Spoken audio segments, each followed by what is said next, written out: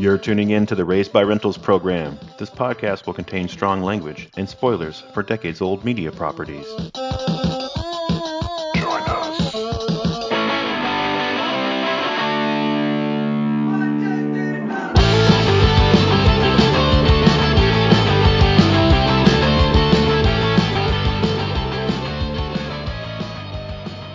Welcome, everybody. This is the podcast where we examine pop culture franchises of the VHS era and improv news stories because we're putting the slash back in slash fic to imagine how we might improve our favorite movies, TV, and games. I'm Josh.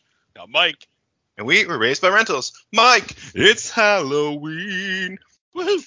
Just out of curiosity, do we now have to write something pornographic because it's slash fic? I mean, it's a horror movie themed season, so I mean, I just thought we were going for mullets, murder, and tits. I mean, isn't that like? This is true. That is the trifecta we strive for. Yeah, no.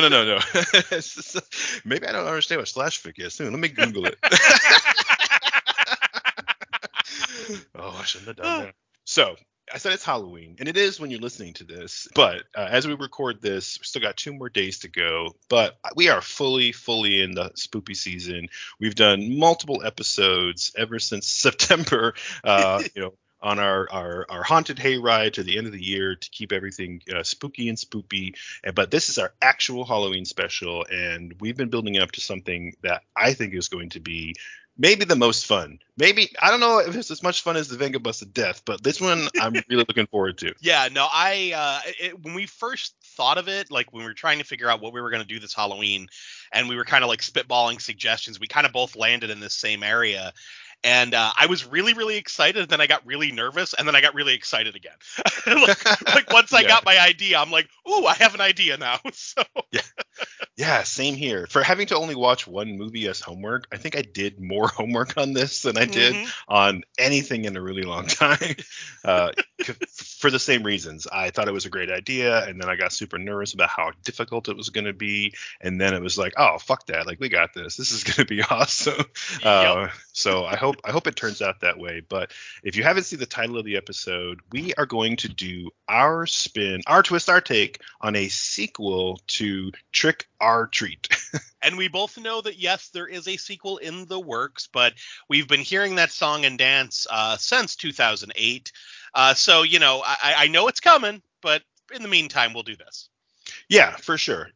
I know that, what's his name, Michael Dougherty. He's been talking about doing more Trick or Treat for a long time. Yeah, and who knows? Right. But yeah, I mean, he put out Krampus. He did, was it King of the Monsters, Godzilla, King of the Monsters? Yep. Yeah, and he's definitely been putting out some really good stuff. But yeah, hopefully the Trick or Treat sequel does come through. But we did the Thanksgiving episode for the Eli Roth trailer from Grindhouse, and now we're getting the actual Thanksgiving movie. I saw the trailer for it yesterday at the theater. So did I. Same. It looks so good. You probably went to see the Five Nights at Freddy's movie with your son, just like me, right? Yep. Yeah, that's exactly what I did. All right, we'll have to talk about that at the end. All I'm going to say really quick is if you're a fan of the games, at all, like, this does not disappoint. It has a lot of stuff for the fans. So it's all. Yeah, and I'll say, as someone who has never played the games, any of them, and I'm not really a fan of the franchise in general, I still thought it was a really well done movie. It's one of those movies where it wasn't for me, but I was really impressed with what they did. There were some really cool twists. There were some cool cameos and Easter eggs for like the older generation. And yeah, I was like legitimately enjoying myself to the point where when I had to go to the bathroom, I was like annoyed, and I was waiting for like, are they gonna do a montage or something? Because I gotta go, and I don't want to miss any dialogue. Yep. Dude, my fat ass ran to the bathroom. I was like, I gotta go. It was genuinely a good movie. So whether you're a fan of that franchise or not, definitely check out Five Nights at Freddy's. But that's not what we're here to talk about. We're here to talk about Trick or Treat. And so let's get back to it. So one thing about Trick or Treat, the movie, that I think is awesome, and I think is at the heart of what makes this such a well-loved movie and really a modern classic. It's really just from 2007, right? Yeah. So I have it written down here, but I have so many notes. I have so many notes for today's episode that I'm already getting lost.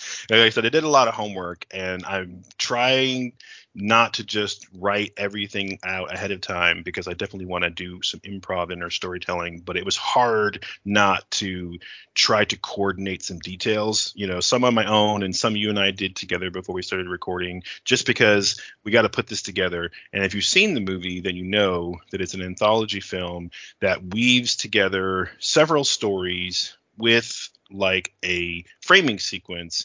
But unlike a lot of anthologies, in this one, the framing sequence and the individual chapters, they all tie together to tell like a bigger story. Yep. And while that's awesome, it's a bit of a challenge to try to replicate that. So we did have to coordinate a little bit, right? We had to kind of like put our heads together and make sure that the ideas that we had were going to fit. But what I was saying before is I think what makes the movie really so well beloved is not the anthology format, even though that is a classic format and trope within the history of horror cinema. Horror fans fucking love anthologies.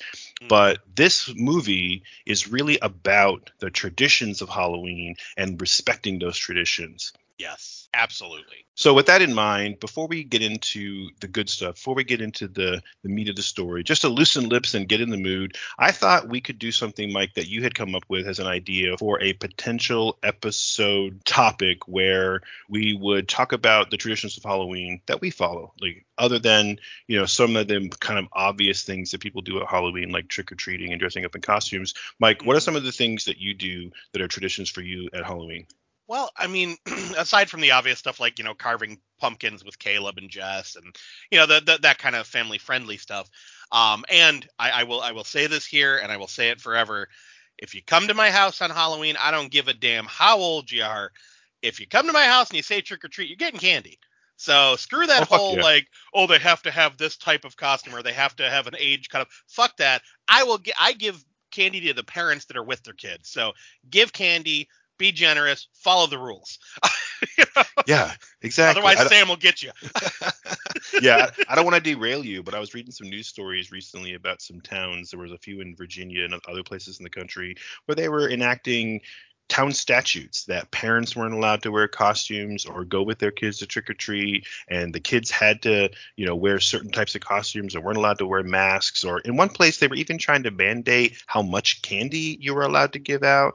And I'm like, this is fucking bullshit. Like taking F all the that. fun out of it. And so, yeah, I'm the same way at my house is if you are leaving your house and you're following the fun of the tradition and you're going out and you're saying trick or treat and you're enjoying costumes and the spooky atmosphere, then you deserve the candy. Especially if you're a teenager and you are still out there trick or treating like you were a little kid and you're still having fun. Hold on to that Yeah. childhood. You're getting double handfuls from me. Hell's yeah. It's like last year, right when we got home from trick or treating, we brought in the candy bucket and all that because it's kind of getting dark out, and this group of teenagers showed up, and not a single one of them were in costume, but they were all happy. They were just like trick or treat. I was like, you know what? Here you go, and I threw handfuls in every one of their bags because what am I gonna like? I don't want this candy sitting around. I'm gonna eat it and I'm gonna get fatter. So Yeah. I was like, it's late. They're out. Have the candy.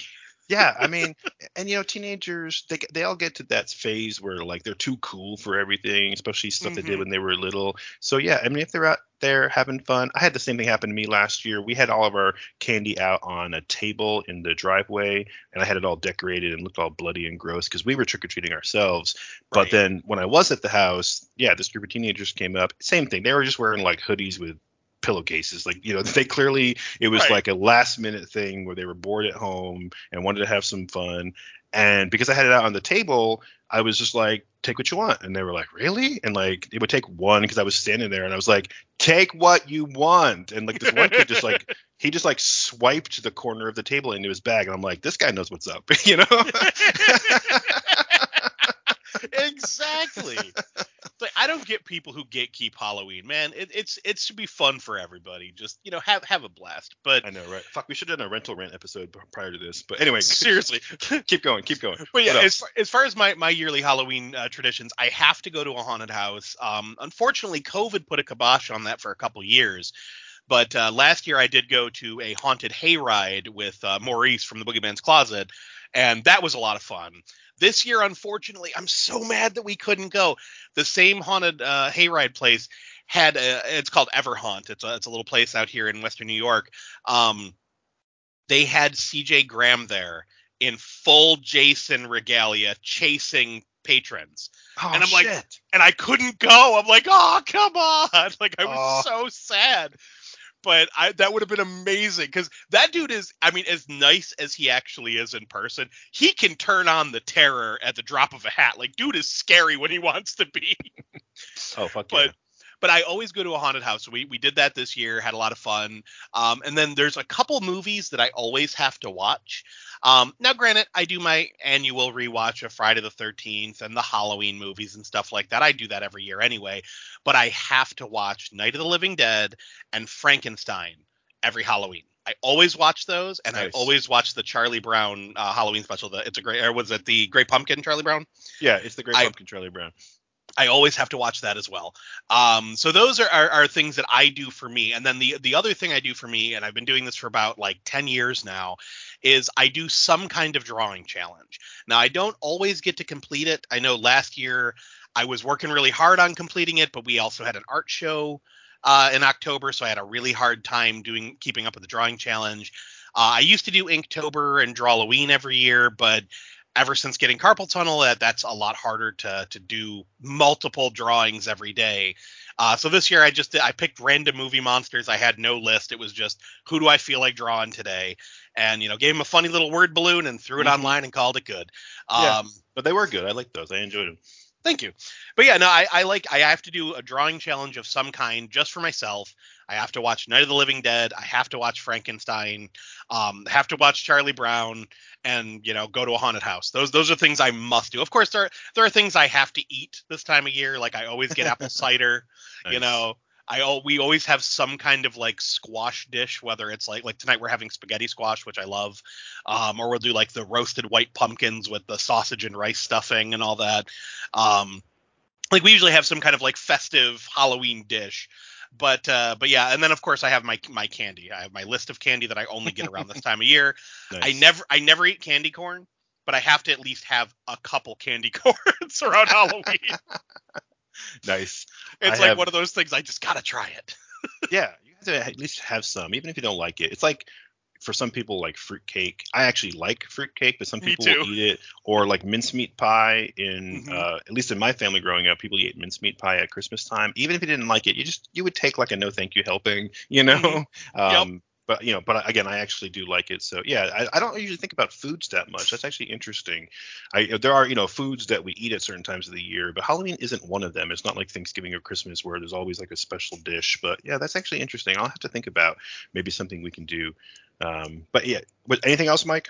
Nope. Nope. It's pretty much just the standard, you know, uh, decorating and trick or treating and helping Caleb with costumes. And if I dress up, I almost always dress up as a mad scientist because it's nice and easy. Yeah. I just get a bloody lab coat and a weird set of goggles, and I'm good.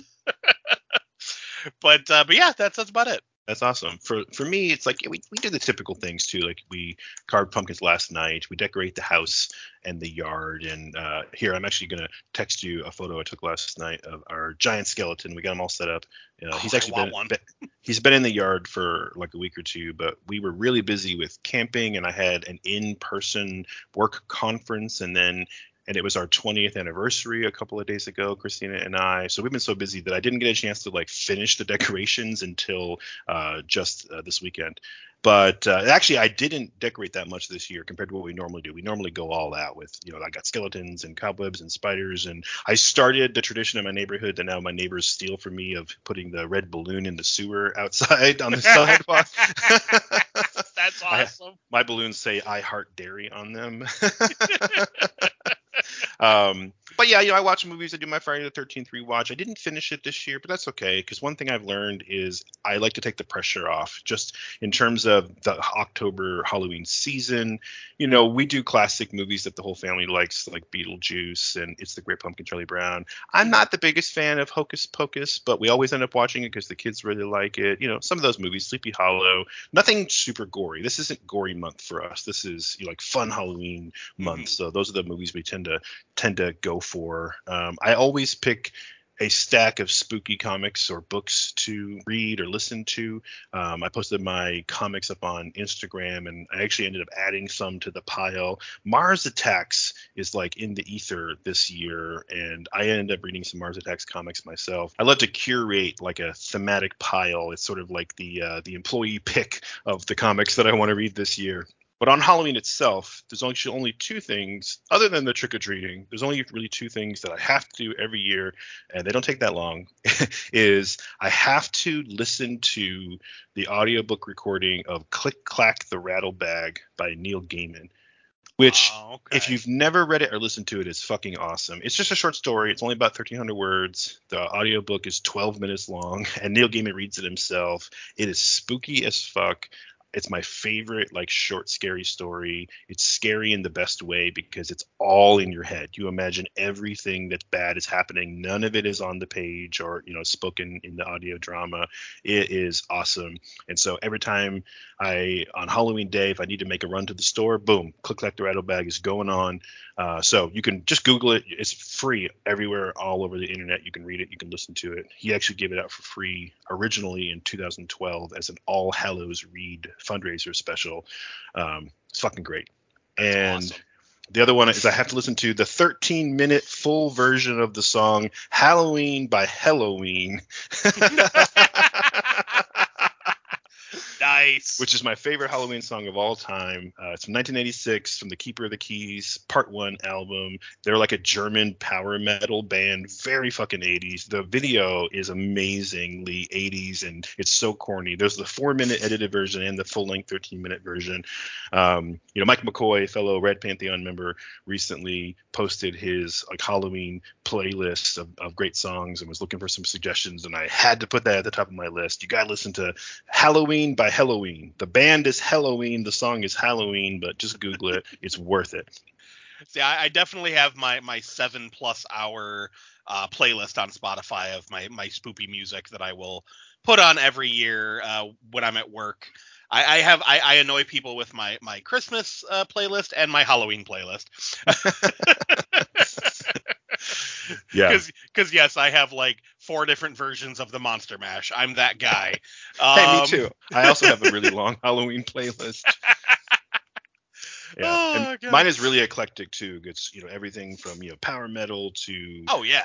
classical to jazz to like little Hmm. kid songs that my kids like. The spooky scary skeletons and Yep, all that I got that. stuff. And so I love a shuffle. That's how I like to listen to music pretty much at any point. I'm a big fan of playlists. I love to just hit shuffle and be surprised by Yep. every song that comes on, especially when it's a crazy like genre twist. I love that. Jump from metal, to jazz or Oh blues hell yeah. or that's my favorite thing because I like to mix it up and keep it interesting. My Christmas playlist, I think the reason it annoys so many of my coworkers, and the funny thing is, like, I don't actually work with anybody, so when they hear me playing music, it's either when they come in or when they're going home. So it's not like I force them to listen to my music. It's just like they happen to still be there when I start my shift or I'm ending my shift, Right. and they're like, "What are you listening to? Oh my god!" But it's like my Christmas playlist in particular will go from like crooner style music to punk, and it'll Nice. switch Yeah. back and forth constantly because I have so many different like crooner style songs and Oh so yeah. many punk covers of Christmas songs that I absolutely love. So it'll bounce back and forth between those a lot. Now my Halloween playlist, I mean, it runs the gamut, like you said, freaking hair metal, classical, like everything is in there. Oh So yeah. that's just like a weird mix of everything. Yeah, for sure. I definitely do the Bing Crosby to the Vandals at Christmas time Yep, too. same. So I'll segue us back into the topic. I have so many more things in my notes that I wanted to talk about, but I think this actually is a good segue talking about the genre twist and wanting to mix it up. Like the shuffle is a fun way to approach entertainment. And that's, I think, part of the reason why I love anthologies in general. I've mentioned before that I have literally hundreds of comic book anthologies. I even made a whole list of like, here's all my favorite ones that you should go read. And I'm really resisting the urge to just read them or read off the list. Right. but there's the 2000 AD and the heavy metal and all the EC comics from the 50s, like the Mm-hmm. Vault of Horror and Tales from the Crypt. Like those are all anthologies, and a lot of them, have become very influential in the horror and sci-fi genre all these decades later. So I'm a big fan of anthologies because it's like you get a little taste of something and then you go on to the next thing, and I love it too when it's like a genre twist or a different artist or a writer. Like maybe I'm just impatient, you know. Maybe I just have ADHD, but like I want something different, more. Right, right. So yeah, and Trick or Treat, like I said before, it's just really great anthology. I really like, I guess you could recall it a narrative anthology. Mm-hmm. So I like the approach of having this framing sequence that actually is a part of the story. So you don't just have the crypt keeper introducing a story, or something like in Creep Show where there's someone who's reading or telling stories, but Mm-hmm. the framing sequence that connects all of the shorter chapters together is like the thing that brings it all into this one larger tapestry. Right. Well, and we talked a little bit about this off the air, and I know we talked about it in the Boogeyman's Closet a few times, where when you have a tale like Trick or Treat, where all of the stories are happening simultaneously in the same area with the same groups of people, where they do overlap, they do connect. It is still an anthology, but it feels like one big story. Tales Mhm. of Halloween does that beautifully, where again, it's 10 short stories all happening in the same town on the same night. And, if you're paying close attention, you can see the different characters crossing over with one another throughout the stories. Like there's a great sequence where there's a stolen car in one of the stories, and then later in that night, we see somebody else coming home almost get hit by that car. So it's like that happens a lot in that. And then I know another one we discussed was Scary Stories to Tell in the Dark, Oh where yeah. it's like that's more like one big movie, but it has the little vignettes that take place within that town. So I personally love that. I think that's probably my favorite type of Mhm. anthology. But I'm also a sucker for Tales from the Crypt and Creep Show, and give me any anthology, I'll eat it up. Like I know some Yeah. people hate them, I fucking love them. So Yeah. All right, I think we've done enough of a preamble. I hope people are still with us, and I hope everyone listening is, interested in these types of anthologies and these traditions as well. And I hope everyone out there is respecting the traditions of Halloween today. Hopefully, you're listening to this the day it comes out, so we get those good download numbers. right, exactly. um, so here's how we're going to do this, Mike. I'm going to explain this to you as if you are the audience, even though you already know these things. um, so what we're going to do is we are going to do a sequel to Trick or Treat. We're going to try to copy the format of a framing sequence with shorter chapters.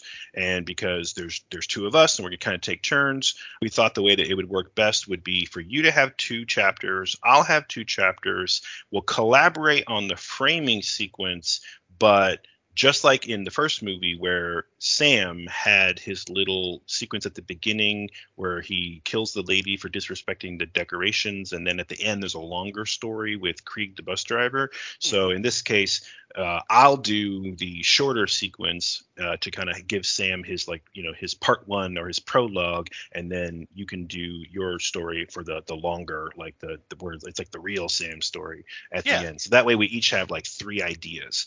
Yep. Sounds good to me. All right. So we did have to brainstorm this ahead of time a little bit just so that we wouldn't copy each other inadvertently or step on each other's toes. So we talked about it a little bit, and I think this is really going to fit together pretty well. But to So be, to go be ahead. fair, all we did really talk about, because I'm sure we are going to have a few like back up, hold on, slow down, like redo moments, because all we really talked about ahead of time was the topic of each of our stories. So like Uh-huh. Josh knows that I have, like the topic for each of my two main stories. He doesn't know what's going to happen in them. He just knows Yeah. what it involves.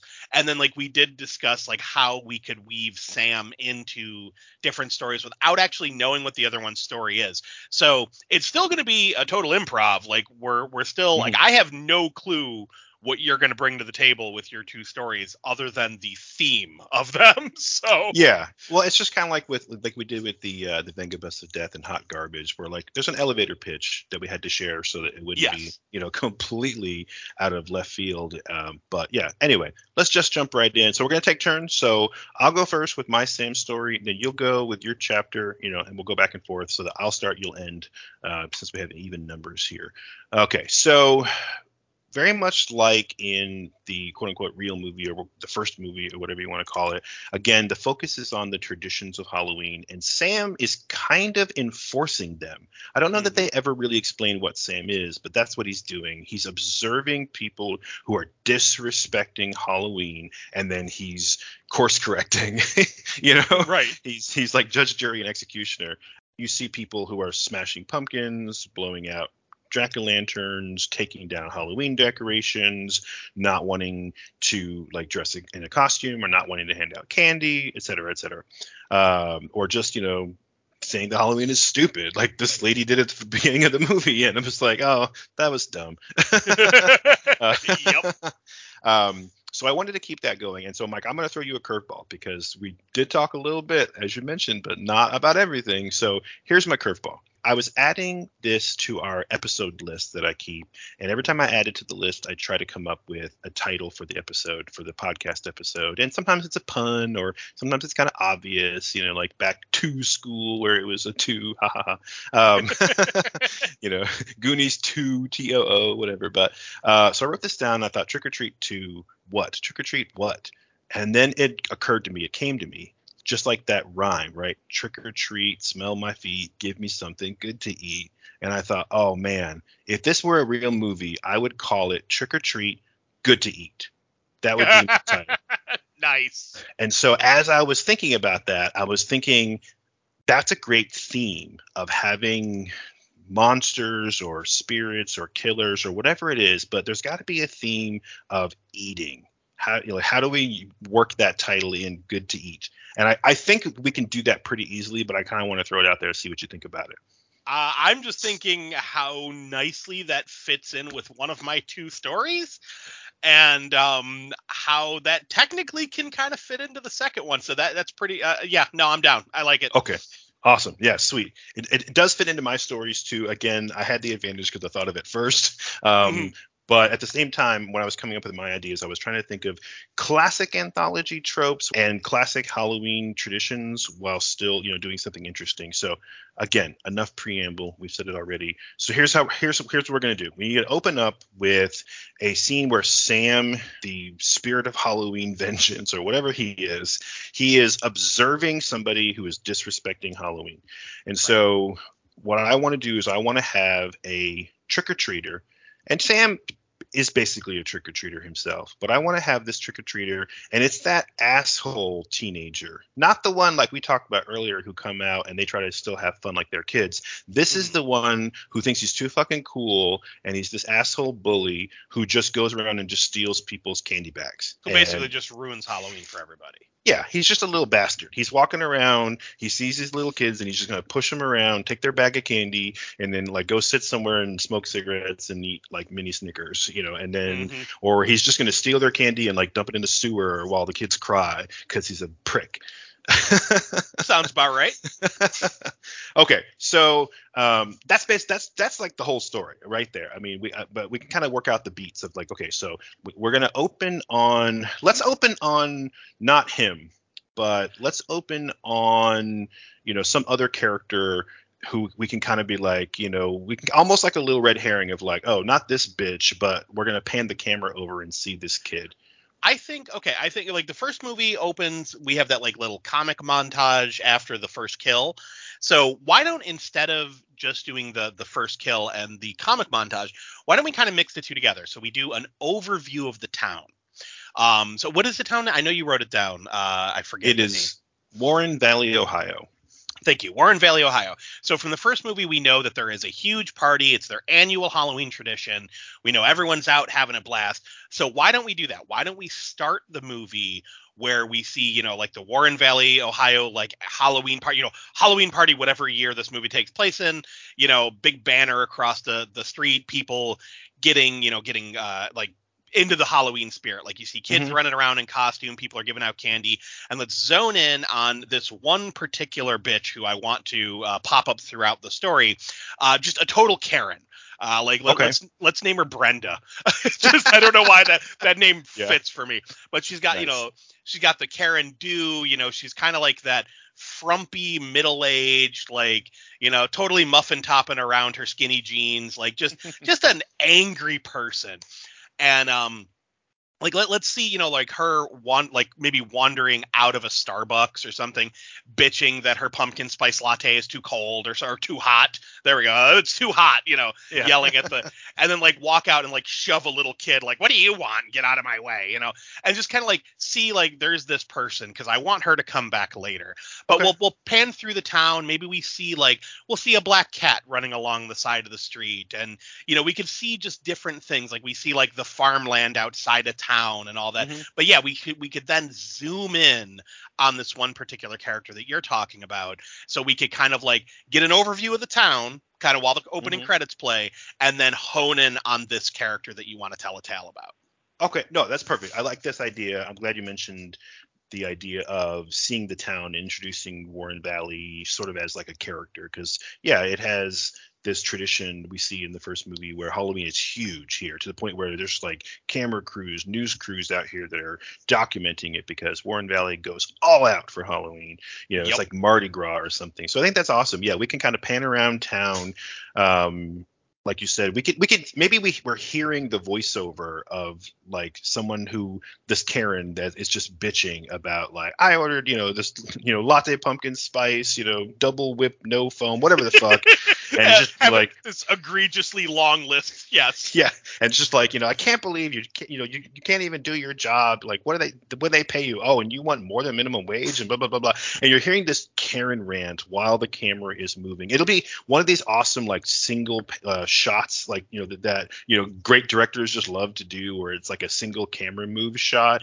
Yep. And so it might just go down one street, but we're going to touch on things that are going to come back later. Like that we're going to see, like you said, black cats, scarecrows, Halloween decorations. Like maybe we kind of like see this like the old creepy farmhouse. We see the trick-or-treaters, and maybe we'll even catch sight of some of our characters that like we'll retroactively know who's going to be there, like later on, Right. right? But and that kind of happened in the first movie too, where once you know what is happening, when you go back and watch it again, you watch the opening sequence and you realize that several characters who show up later are in that very first scene.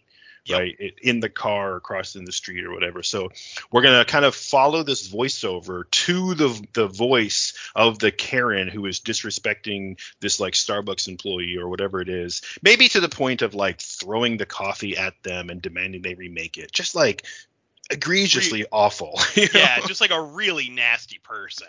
Yeah. You know. Exactly. And then they're going to walk out with their coffee. And just like you said, where they're going to like bump into they walk out with their coffee, bump into some trick or treater kid and like push him out of the way and be like, oh, what do you want, you little bastard? Like, whatever.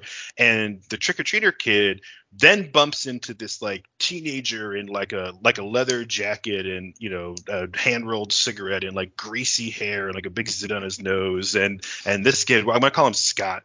And I don't know why. Like, I just think like Scut Farkus from A Christmas Story. It fits. So Scott's going to be like, yeah, little bitch. And he's going to grab this trick-or-treater's candy. So this poor little kid in the ghost outfit looking like Charlie Brown just gets pushed by a Karen and then gets his candy stolen by this big kid. You know who I'm picturing? Did you see 8-Bit Christmas? No. Oh, damn. There's this like metalhead kid in 8-Bit Christmas who's been like held back several grades, and he's just like the long greasy hair, the jean jacket, the fingerless gloves, and like the unlaced Doc Martens. Like There that's you just go. kind of what I'm picturing with this kid. Yeah, 100% for sure. Yeah, this kid, he doesn't have a great home life. He's definitely dirty. We'll talk after we're done recording, but I was listening to some old Boogeyman's Closet episodes recently, partly because you already covered Trick or Treat way back in Boogeyman's Closet episode 20.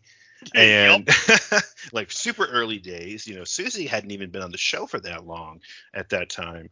But I was curious to see like what you guys had mentioned, and then I was like, oh, I want to go back and listen to some more. I listened to the very, very first episode of the Boogeyman's Closet where you talked about the Halloween remake, the Rob Zombie one, with Tara and Mike McCoy, and you guys were talking about how in every Rob Zombie movie, all the characters just look dirty and greasy. Yes. Yeah. They totally do. They look like they'd be sticky to the touch and smell of like dumpster juice. Yes. It's funny too because you even used the phrase "hot garbage" in that episode, and you talked about the Friday the 13th remake in the snow when you guys did the Friday the 13th remake episode yes. 3, and I'm like, so many like Raised by Rentals foreshadowing moments. Exactly. Anyway, so we have Scott. He steals this kid's candy, and then he's gonna, yank it out of his hand. He's gonna walk down the sidewalk, and he's just picking candy out of the bag and just like chucking it, like doesn't like this one, doesn't like this one, and the kid's just watching him like fucking cry, like while this teenager is just like throwing his candy on the sidewalk, and then other kids are like jumping to get it like piñata candy, and Right. it's like this kid's just having the worst Halloween ever. This little kid, but Scott walks off. He takes like one piece of candy out of the bag that he likes, and it's got to be something that like the average person wouldn't think is good candy, like just to kind of drive the point home of like this kid's a dick and he's gonna eat like the Necco wafers or something. Fucking Necco wafers, Oh man. god, or like a Zagnut, or like for me it would be the Heath bar because those things are gross no matter what Don says. I actually agree with Don. I love them. But I hate Necco wafers. Oh my god, I hate those chalky discs of death. What's weird is that Tegan loves Necco wafers. They like old people candy. They eat Necco wafers and like black licorice. But anyway, my mom, she would always buy Necco wafers and Good and Plenty. Like she loved those, oh, and okay. I freaking hated them as a kid. Oh, that's actually perfect. Good and Plenty. He takes out the little box and opens it and have him just like dump it on his mouth, and like half of it ends up on the ground because he's just being super disrespectful. And then you see somebody like watching him from like across the street, Mm-hmm. And of course it's already dark. It's not full dark, but the sun's going down. It's about to be the golden hour for Halloween trick-or-treating. The kids are already out. But yeah, you see someone breathing in a mask and like he's watching them across the street. And then Scott, he takes someone else's bag of candy. So the kids are walking down the street and he just purse snatches it right out of his hand, And and maybe these kids turn and they want to confront him, and then Scott's gonna like push him and bully him, and it's like not only is he stealing their candy, but this is like a teenager and he's like pushing around like 11-year-olds. Just drive home what a dick this guy is. So this doesn't need to be a long story, but it just needs to be Scott. He's gonna take his stolen candy, he's going to dump some down the sewer, throw it all over the sidewalk, spill half of it in his mouth, and then he's going to go sit in like the alley by the gas station next to the dumpster because that's why he stinks so bad. And he's gonna like hand roll a cigarette or a joint or something, and just sit there eating whatever Good and Plenty's like got stuck in his jacket or whatever, because we got to get him alone. One thing I want to add, just because it will come back later, is when he's sitting in the alley, like he hears something. And have him like look like, what is that? And have it just be like a black cat sitting near the garbage cans, and Nice. have him just like throw a rock or something at it, have it hiss and run off, because that black cat will come back later. So nice. Oh yeah, perfect. Okay, yeah, and hell, he can even like swipe at some Halloween decorations or something while he's going down the sidewalk too. Like just again make it worse and worse. Right. Yeah. So now we just got to bring Sam into the alley and kind of introduce who Sam is and what he's there for. We don't necessarily need to show him. I mean, it's not that big of a secret if you've seen the first movie, but for anyone coming into this blind, it's here comes Sam, and maybe it's just that. Okay, maybe Scott does that thing where he hears something and it's that cat, and he like throws like a rock at it, and then he's just sitting there. He's like, oh, whatever, fuck, I'm out of candy. He's smoking his cigarette, and then he hears something else, and he's like, the fucking cat, and he like goes and he throws something, but his arm freezes before he throws it because he doesn't see a cat. He sees like a silhouette of like a little kid at the end of the alleyway, like staring at him. Nice. And he's going to be like, get the fuck out of here, little kid, like whatever, yelling at him. The kid he's not moving. He's just standing there. And then he's going to get up and be like, I told you to fucking get out of here, punk, go back to mommy. And of course, the silhouette's not going to move. And then Scott's going to like, oh God, he's going to like, stomp over to it. Be like, all right, you little bitch, like, give me your candy. What do you got? And he's going to go and try and steal whatever candy Sam has. But Sam's going to have some kind of surprise in his little candy bag. I love where you're going with this, but follow me for a sec. So yeah, he sees the kid at the end of the hall, or end of the hall, end of the alley. He goes over and he's like, "Get the fuck out of here!" And just have Sam like kind of tilt his head and open his bag up like a trick or treat kind of thing, Nice. and have the kid be like, "Yeah, okay," and then like hork a big fucking loogie into his bag. Oh yeah. And then have Sam just fucking launch on him like a howler monkey. Yes. Like kind of the way he did with the bus driver, who he was just like, "Rah!" like jumped on him. Oh, for sure. And the camera should pan away. Yeah. Like cut away. So it's like you're imagining and you're hearing crunching and biting and like liquid spurting, Yep. And then we'll pan away to that. Maybe that cat is like now sitting on like the dumpster or whatever, just kind of watching. And then we'll pan back and the cat's going to jump down and like walk through like the little blood puddle and little cat blood marks. And then you're going to kind of see like what's left of Scott laying there.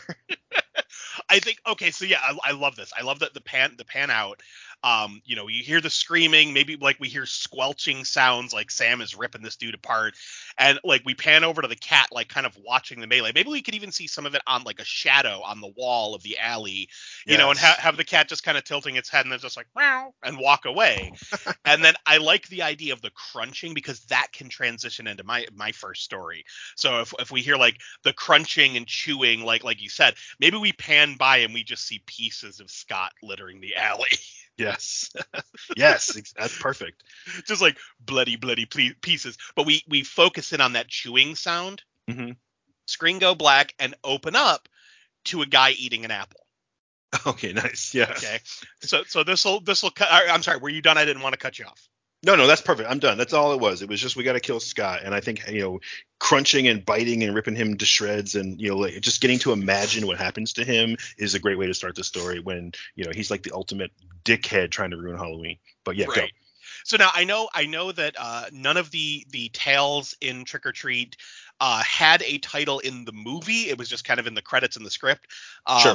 But I'm just gonna tell people like that I have titles for all three of mine. They're simple. So this one I just called The Harvest. Okay. So we pan in on an old guy eating an apple. And maybe he's sitting there, it's like an old happy farmer, like just an older dude on the outskirts of town. He's chewing an apple. We see his wife, nice little old lady. She's like, maybe she's like making tea or something. They're talking, and there's a work hand, this guy who's been working with them, who's been helping them pull in the apple harvest and all that. And we find out that they're just, they're two old farmers who've been living on the outskirts of this town for years, growing apples in an apple orchard. And selling cider and apples and stuff to the townsfolk. Okay. So they brought in this guy, and we're going to find out a little bit about his backstory, that he was a homeless guy who kind of wandered into town, who, needed a job. These people took him in, had him help them on the farm. Like, hey, we're not as spry as we used to be, and our kids have all grown and moved away, and, we need some help around the farm. So this guy, super thankful that they gave him a job, gave him a roof over his head, just like just super nice, like thanking them constantly. Sure. And they go out to look at the harvest and be like, that we had a really good pull this year, and then have like the farmer clap the helper on the back, and then the wife stabs him in the throat. Just oh shit. kills the worker. And then we see, the old people just kind of smile, take in the fall air, and drag him off to the shed. Where I want them to basically dispose of his corpse by burning it and spreading the ashes around the apple orchard. Oh, it's like fertilizer. Exactly. So, because there's that whole thing with wood ash. You put wood ash around the, the trees to it's like a natural fertilizer, and it helps like keep the bugs away. So this is going to be two very awful people who have been systematically taking in, homeless folk and drifters, stuff like that, and killing them every year to help their harvest.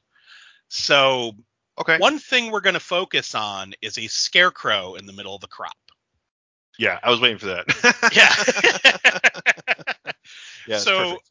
after we see them sprinkle the ashes, I want the scarecrow to start to twitch. Oh, So okay. we'll go from here. So now you know where I'm going with this. Yep, yep. I'm just picturing like, the wind picks up heavier than before, and like, yeah, it starts, you hear, like, I don't know, whatever the old couple is, they're gonna like, come in, Pa, like, close the windows, whatever, kind of like batting the hatches kind of a thing, because like the Yep. wind's picking up, and then you see that scarecrow twitch, and like, is it the wind? I mean, Right. maybe. It's kind of like, did that move, or was that, because everything's so blustery out? Yes, exactly. Yeah, bluster. That's the right word for it. Perfect. So yeah. So I figure I didn't even name these two. So whatever should we name them, or should we just call them Mom and Pa? Yeah, sure. We can name them. Let's see. Okay, no Mikes, no Joshes, no Billies, no Sams. No. Let's see. Let's see. The Uh, first thing that came to my mind was Edgar and Phyllis. there you go. Boom. Edgar, Phyllis. Done. They sound like an old like farming couple for Raz, I sure. was like Edgar and Phyllis. I like that. So okay, so yeah, so we see clearly they're bad people and they've been murdering folks.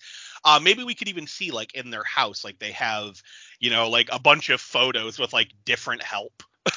Oh yeah, like they're standing there with their arms around some like random drifter or migrant worker, and then Right. like in every picture there's like a different one. Yeah, Yep. yeah. No, that'd be So awesome.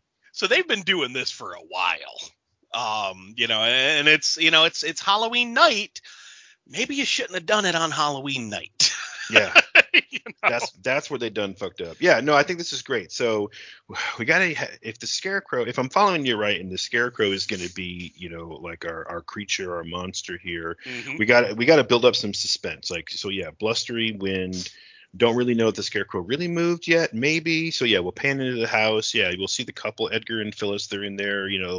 They're getting ready for dinner, or maybe we can kind of drag forward the imagery of like the innocent apples that seem kind of creepy. Maybe she's like chopping up apples for an apple pie with like a big knife, like bigger than she needs, kind of a Right. thing, right? Just to kind of drive that home.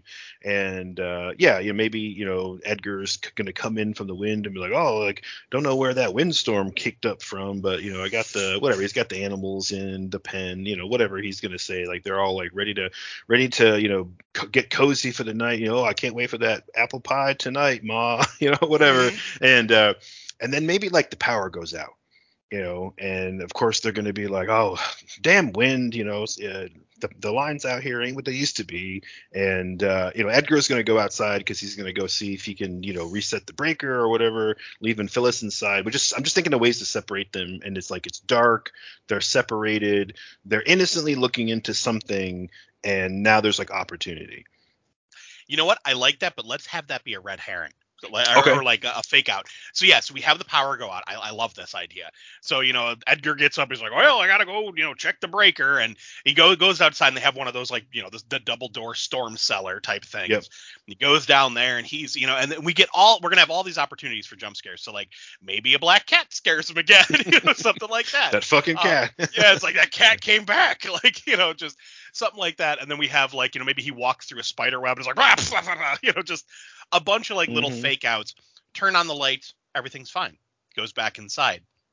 They sit down, start talking. Maybe he's bitching about the weather, like, every year when it gets like this, damn power lines go out on us, or some line, complaining about Hmm. the power going out.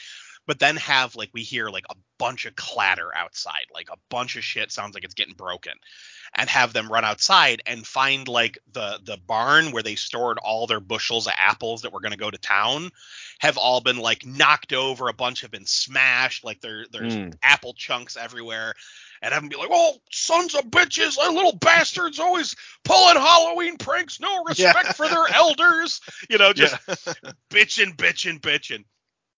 So Edgar's out there like pissed off, and maybe Phyllis goes, she's like, like, oh, I'll go finish dinner or whatever, and goes inside while he's cleaning up. And this is where we can have the scarecrow come for her.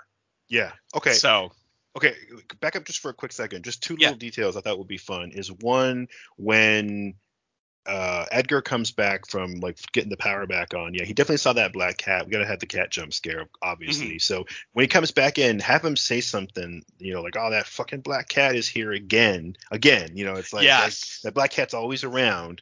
And then so when they hear the crash and clatter, and just maybe have Phyllis be like, "I bet you it's that damn cat again," and it's like, so they're not thinking it's anything, and of course Ah, Edgar's gonna go out perfect. there. Maybe Edgar goes out there and is just like, "Oh, this wasn't this cat. This is those damn kids again." He's kind of like, muttering to himself as people do, but while telling the Hmm. audience things.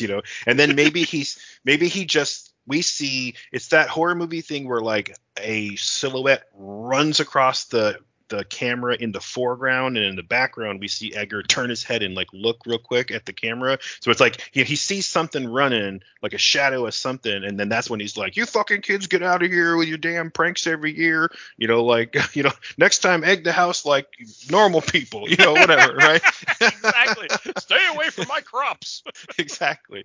But I just think it would be kind of fun just to have that, like, okay, there's definitely somebody there. But yeah, Right. then we're gonna go back into the house, and Phyllis is just like, same thing, kind of muttering to herself, like you said, like, okay, well, I guess I'll finish the pie. She's almost like annoyed, like, what the stupid Halloween, it was always fucking with like the peace and quiet of our home. It's kind of what she's thinking to herself. But yeah, so now she's still in the house.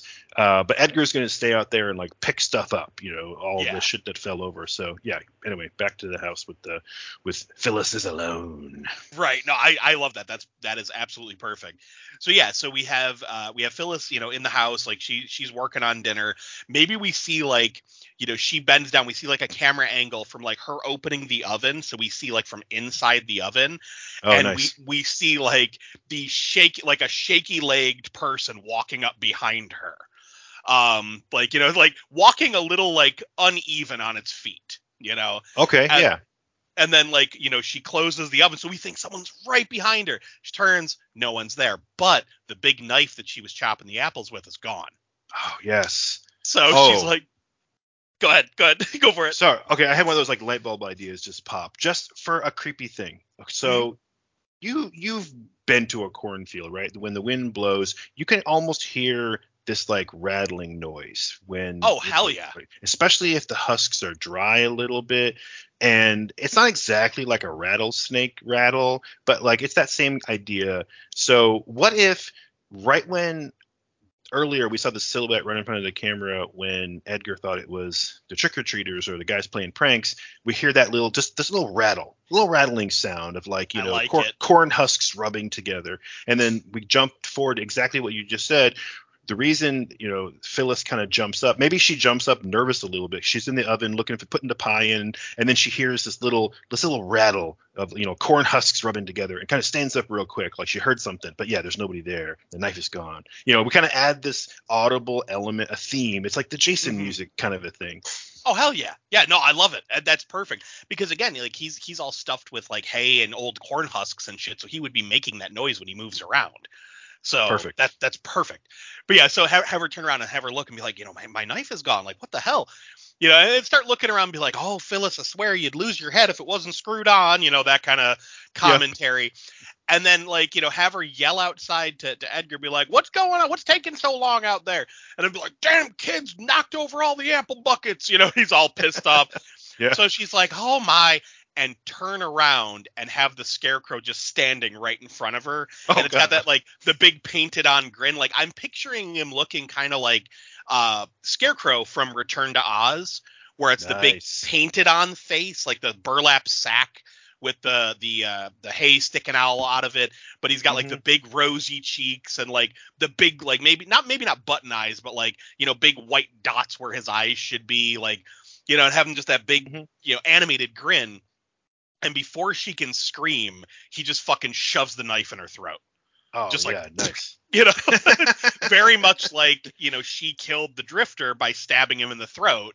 Nice. He just Perfect. like, and like just cuts off her scream, and she's like just gurgling, and he's just watching her, head tilted. And then we can even like focus back on him and just hear that squelching and twisting, like he's pulling and messing with the knife, and then just see blood spatter across his mask. And then he just kind of Nice. happily bobs away. Yeah. Oh, that's perfect. It's like he's gonna take a second to twist that knife and pop a couple arteries. Yep. Yeah. No, I love that. It's a little bit more twisted than just like a little slasher monster where it's like death to you and on to the next one. He's gonna take a second and enjoy it. Yeah, and especially because he's got a painted on grin, I just find that creepy. You know, Oh it's yeah, like he's so absolutely. happy about it. Okay, so now that Phyllis is dead, obviously Edgar's next. Now we don't have other people here for like a slasher body count, and it's a short story, Yeah. so we got to get Edgar, but it's got to be harder, right? Edgar's got to be tougher. Like not necessarily that the Scarecrow's having a hard time, because it would be funny if it was almost effortless for him, but Edgar's gonna try to run, try to fight back, whatever. I just kind of want to like I don't want it to be quite so cut and dry. But bumps. Actually, that would Yes. have been a fun title too, Cut and Yeah. Dry. Um, so yeah, so we'll have Edgar out there, like he's picking up the buckets, putting away the barrels, and then maybe he does something like while he's got his back to the open barn door, like we see the big, the light from outside, like from the spotlight in the yard or whatever, Sure. shining and casting like a big white light spot on the back of the barn, and then we just see like a shadow kind of sidle into frame behind Edgar, so we see it like Hmm. projected on the wall of the barn, and have him like look up and be like, "Oh, Phyllis, is that you?" And he turns and he sees the fucking Scarecrow. And maybe Edgar ain't dumb. Maybe as soon as he sees like a fucking walking Scarecrow, he's like, "Who are you? What do you want?" The Scarecrow takes a step toward him and he's gone. He just starts Yeah. running. Edgar's like, "Fuck this!" Yeah. Exactly. So have him like running through, like he runs out of the other side of the barn. He's running through the apple orchard, and we just see like the Scarecrow bobbing along behind him, like just again that painted on grin, now covered in blood, just like staggering Yeah. along. He's running, he's getting lost in the apple orchard, like he's running around, he's tripping over shit. He's doing all the horror movie tropes. You're moving too quick and not watching where you're going, so you're gonna stumble. He's gonna get back up. He's scraping his knees as he keeps falling over and tripping and stuff. And eventually, I want him to like trip over some gnarled fucking roots and Yep. have them twist around his legs. Oh, nice. And Nice. then like have him be like, "Whoa, what's going on? I can't get my boat free." And he's like fighting. And then more like the gnarled roots start like grabbing onto him and holding him in place. And then the Scarecrow comes sidling up, and like the vines and shit or like the roots and shit like Hmm. hold Edgar up. And the Scarecrow just kind of looks at him and just starts cutting into him, just Oh, slowly carving him open. okay. So we see. Okay. Oh, good. No, I know. I love this. I think it'd be fun to add a little touch because where I thought you were going, and maybe this was just me like rewriting the story in my own head, right? But where I thought you were going was like some kind of like farm implement or farm tool as a weapon. So I know we used the big knife in the kitchen, Mhm. and so again, go with me here. I think it might be interesting if leave the knife behind, and so while Edgar is running, maybe he doesn't just run blindly. Maybe when he runs towards from whatever barn or shed that he's at, is he's going to run toward where he's got like farm tools, and he's going to grab like a sickle, those like half moon Oh looking yeah. blades, right? But this one's like kind of rusty, which I just think makes it worse, Yep. And then he's going to grab it and he's going to turn and like swing at where he thought the Scarecrow was, still over by the barn. Scarecrow's nowhere to be seen. Like Scarecrow's gone. And then but Edgar's just getting panicked. He's like sweating and he's just like, these kids are getting real serious this year, or something. And then and maybe that knife, I don't know if we want to have the Scarecrow like throw stuff. Maybe he like the knife just like ping and it starts like shaking because he just threw it into the wood right next to Edgar's head, Perfect. Yes. and that's when Edgar takes off into the orchard. He still has this like sickle in his hand, and maybe part of how he's going to slow down and let the Scarecrow catch up to him is like he's running panic, but every once in a while he's turning and kind of swinging behind him, so he's not really running as fast as he can because he's kind of like in a panic trying to like blindly swing around because he keeps thinking that everything around him is the Scarecrow. And then eventually he trips over some roots, he goes sprawling. He still has the sickle in his hand, but like you said, the roots come out from the trees and they're wrapping all around him. They're gonna pick him up, and then maybe the Scarecrow to the camera, maybe not like in the story, but I think it'd be funny if the Scarecrow just came straight up into the camera view, almost like he was, growing out of the ground. Yeah. It would just be fucking creepy. And then have you see this like tree branch like swing over and like grab Edgar's hand and force it over to where the Scarecrow is, and he's just like plucks it out of his hand, like thank you very much, thank you for the sickle. Love it. Love it. So yeah, so oh dude, okay, so yeah, so everything you just said happens. He gets the sickle from Edgar, and like maybe he like kind of circles him around back, because I'm picturing like him going around back and just lifting the sickle up all shaky armed, because again he's made out of hay and stuff. Like picks up and just slashes down across Edgar's back. He's screaming, and we see the Scarecrow start just like pulling the skin back. Like he's Nice. just like not quite, what is it, Blood Eagle, not like that, but Yeah. just like ripping his skin open, and like we just hear Edgar screaming bloody murder, and like we see again, like let's do like the shadow thing where we see like blood hitting the ground, and like the Scarecrow's just ripping and tearing and shoving things, and eventually what I want to get to is we pan out and we see both Edgar and Phyllis like up on, like just kind of jammed onto the Scarecrow spot, like pieces of Nice. them missing, like freaking hay and corn and all this shit like rammed into them. So there's like these corpses filled with debris stuck up on the new Scarecrow thing. Have the Scarecrow like, again looking at him smiling, and then just fall apart. Like the spirit can now rest. Nice. Yeah. I love that. That's a great way to end this. And yeah, fuck yeah, dude. That's awesome.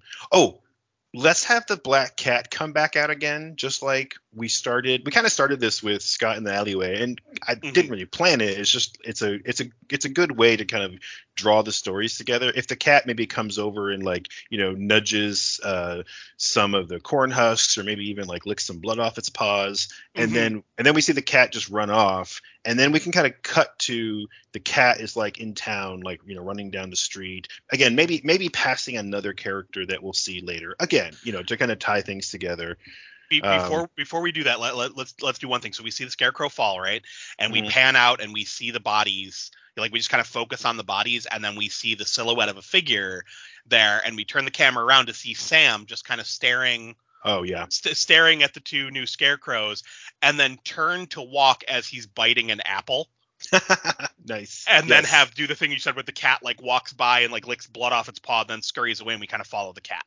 Yeah, that's perfect. Especially when you think about when we see Sam in the first movie, he's a trick or treater, so he's like eating candy, and he even is stopped by Krieg by being given candy. Candy is Hmm. kind of both the thing that he wants, it's his weakness, and it's kind of funny too because there are people who give out apples at Halloween, so it'd be Yep. perfect, for him. Yeah, we eat. He's like he almost like let's have the camera like blur the background and then refocus to the foreground. There's the cat who watches him, and then the cat like jumps away. So we're gonna use the cat to connect. Okay, where is our next character at? To Hmm. orient ourselves. And in the first movie, they kind of jumped around in time a little bit. The stories weren't all Linear. chronological. Yeah, Yeah. so that could maybe happen here, but so far, I'm not sure that really works.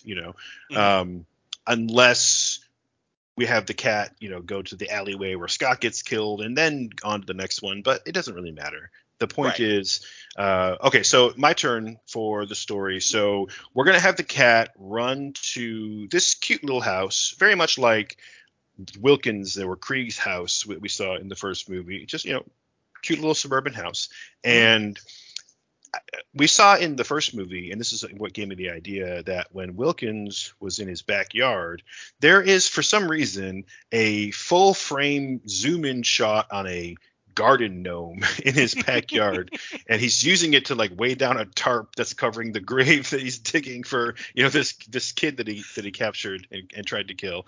um and so I just thought that would be really funny. So we see we see the cat go to this little house, and he goes by this little garden gnome, but then there's like another garden gnome, and there's another garden gnome, and this little cute little cottage style house, and it looks like, I hate to stereotype, it looks like your grandma's house. Hmm. There's like wooden cutouts and like silhouettes of like little kids and cherubs and angels in the yard, and there's all kinds of just like stuff and tchotchkes and like the garden, and there's like a fuckload of garden gnomes, and there's like a fountain and flowers on the windowsills. Again, like I can picture it perfectly. yeah, exactly. Yeah, so we're gonna pan inside the house, or maybe, or no, the cat's gonna go into the house. The cat's gonna run in the back door, meow and jump up on the counter, and there's a woman there. And Okay. I know that Anna Paquin was in the first movie, but I'm always picturing her as this character when I thought of this story. I don't know why, so she's just gonna play this role too, in my head at least. Gotcha.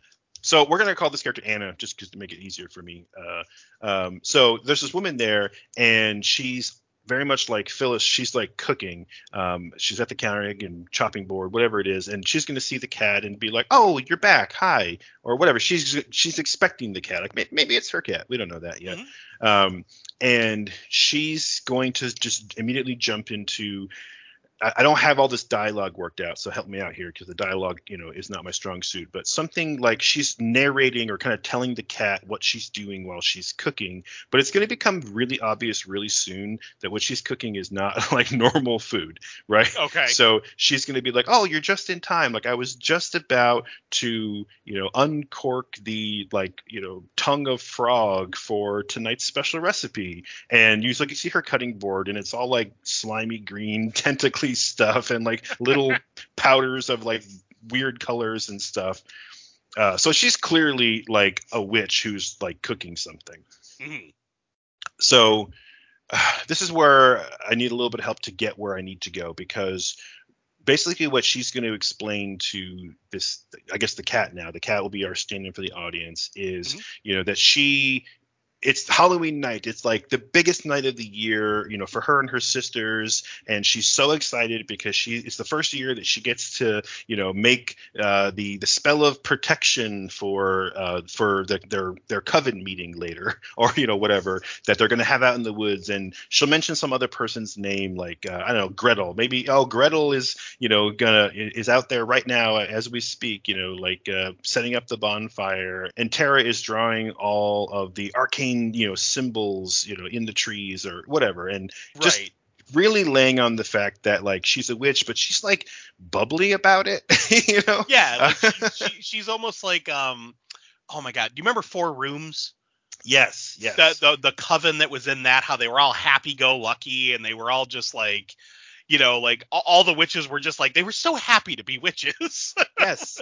And there's this episode of Broad City where you don't really know if it's a real like witches coven in like Central Park in New York City, but Abby and Alana are just having a very like women empowerment kind of a day, and they hook up with these like older women who are just like, fuck society, fuck the norms, fuck the patriarchy, and they like dance around a bonfire in like Central Park. And but it's like they're a witches coven, but they're also just ecstatic about it and just having a good fucking time, man. Right. But yeah, so that's kind of what I'm picturing. So she's so excited, like, oh, I get to, make the protection spell this year, and I got to make sure I have all the ingredients. I have everything laid out. I have my like eye of newt, my heart of bat or whatever. Again, it's like very traditional witchy type stuff. And maybe she has like a little, like her hair tied up in like a little babushka wrap or something, But again, she's young, and so she's gonna go and mix up this recipe, but while she's doing it, she's telling the story, and she's like, I have to be so careful to like get the recipe just right, because when my mentor Magda was in charge of this recipe, she forgot like the most important ingredient, and which I don't know what that is. It's like tears of children or something. Right. But what she's doing is she's kind of explaining the rules of like, you have to make sure that it's exactly right. All the ingredients have to be there. You have to put them in the right order. You have to say the right spell. You have to like have the freshest, most purest ingredients. All the while, she's like chopping shit up.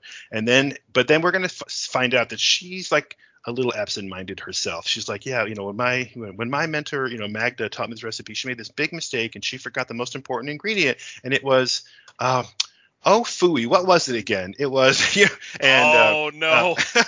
and she's like, oh, I remember Tears of Children, and she like picks up a little vial and it has like some salt water in it. See, I wouldn't forget this. This is the most important part. And then she's gonna go back to her spell again, and she's gonna at some point she's gonna be putting stuff in and just be like, oops, okay, I can fix this. I can fix this. It's okay. Mm-hmm. And then as she's doing that and explaining it to the cat, she's gonna hear some, just like before we like heard something creepy outside, she's gonna hear something smash like glass or like ceramic right outside, and have her turn and look and be like, oh, just kids again, kind of drawing the theme of like everyone thinks that these are just like Halloween prankers, Right. and we didn't talk ahead of time, so it kind of cool that we both kind of had the same idea. Mm-hmm. And so then she goes again, she goes about the recipe. The point is that she's gonna like sort of absentmindedly, but also kind of, she doesn't really care that she's making like little goofs, and she's telling a story about how it's so important not to make mistakes while she's making mistakes. Yeah. And just I feel like the cat's gonna give her like a tilt head side eye at one point, like, really, bitch, like, what are you doing? Like, come on now, you should know better than this. Exactly. And so again, she hears a noise again, and we're gonna pan outside to the yard outside where we saw all that shit, all those like tchotchkes and stuff. And so what I'm hoping the audience will notice, but I don't want to like draw the camera in on, is that some of the garden gnomes are gone that were there before. They're not there now. Ah, okay. All right. So you see where I'm going with this now, I think. Mm-hmm. So we'll go back in the house and then have her. She's going to be like, okay, now I need to, stoke the fire to exactly 575 degrees. So I'm going to need my biggest cauldron. Oh, phooey, I left it in the barn, or whatever, left it in the garage. And Right. so she goes and she opens up the back door and she hears this like ceramic smash again. And she stops and kind of cocks her head like, oh, whatever. Like, she's just kind of blowing it off. Nothing's going to scare her. She's so bubbly and happy. And so she's going to go outside. And maybe when she does, she sees again that the garden gnomes are gone. And maybe she's going to stop and she's going to look, and she's going to be like, oh, and where is, Mr. Beardy and his friends? Normally, Redcap Jr. is right here. Oh, well. Where's Mr. Winklebottom? Yeah, exactly. Stuff like that, right? So she goes out to like the garage and she's like digging around, and it's dark. Again, we'll do the same thing that you said before, and it's kind of cool that this is like thematically similar, where like a fake red herring jump scare kind of a thing. She's in the garage and it's dark, and she's digging around, and then like you hear this big crash, and just she stands up and turns the light on, and she's like, oh, I knew I should have turned the light on first, and whatever. She like knocks all this like shit over, like she did it herself, Right.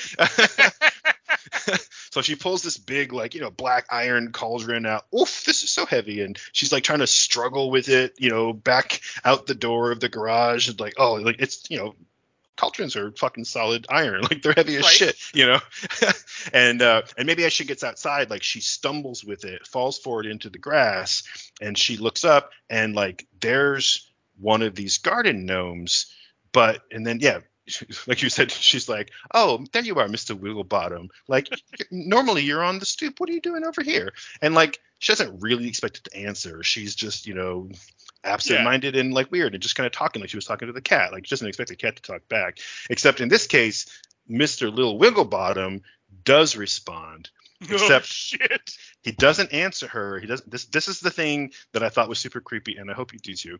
Is I was like, how do I make garden gnomes scary? Because I saw that garden gnome zoom in Wilkins' backyard in the first movie, and I wrote a note down of like, gotta find a way to use that because no one would expect it, right?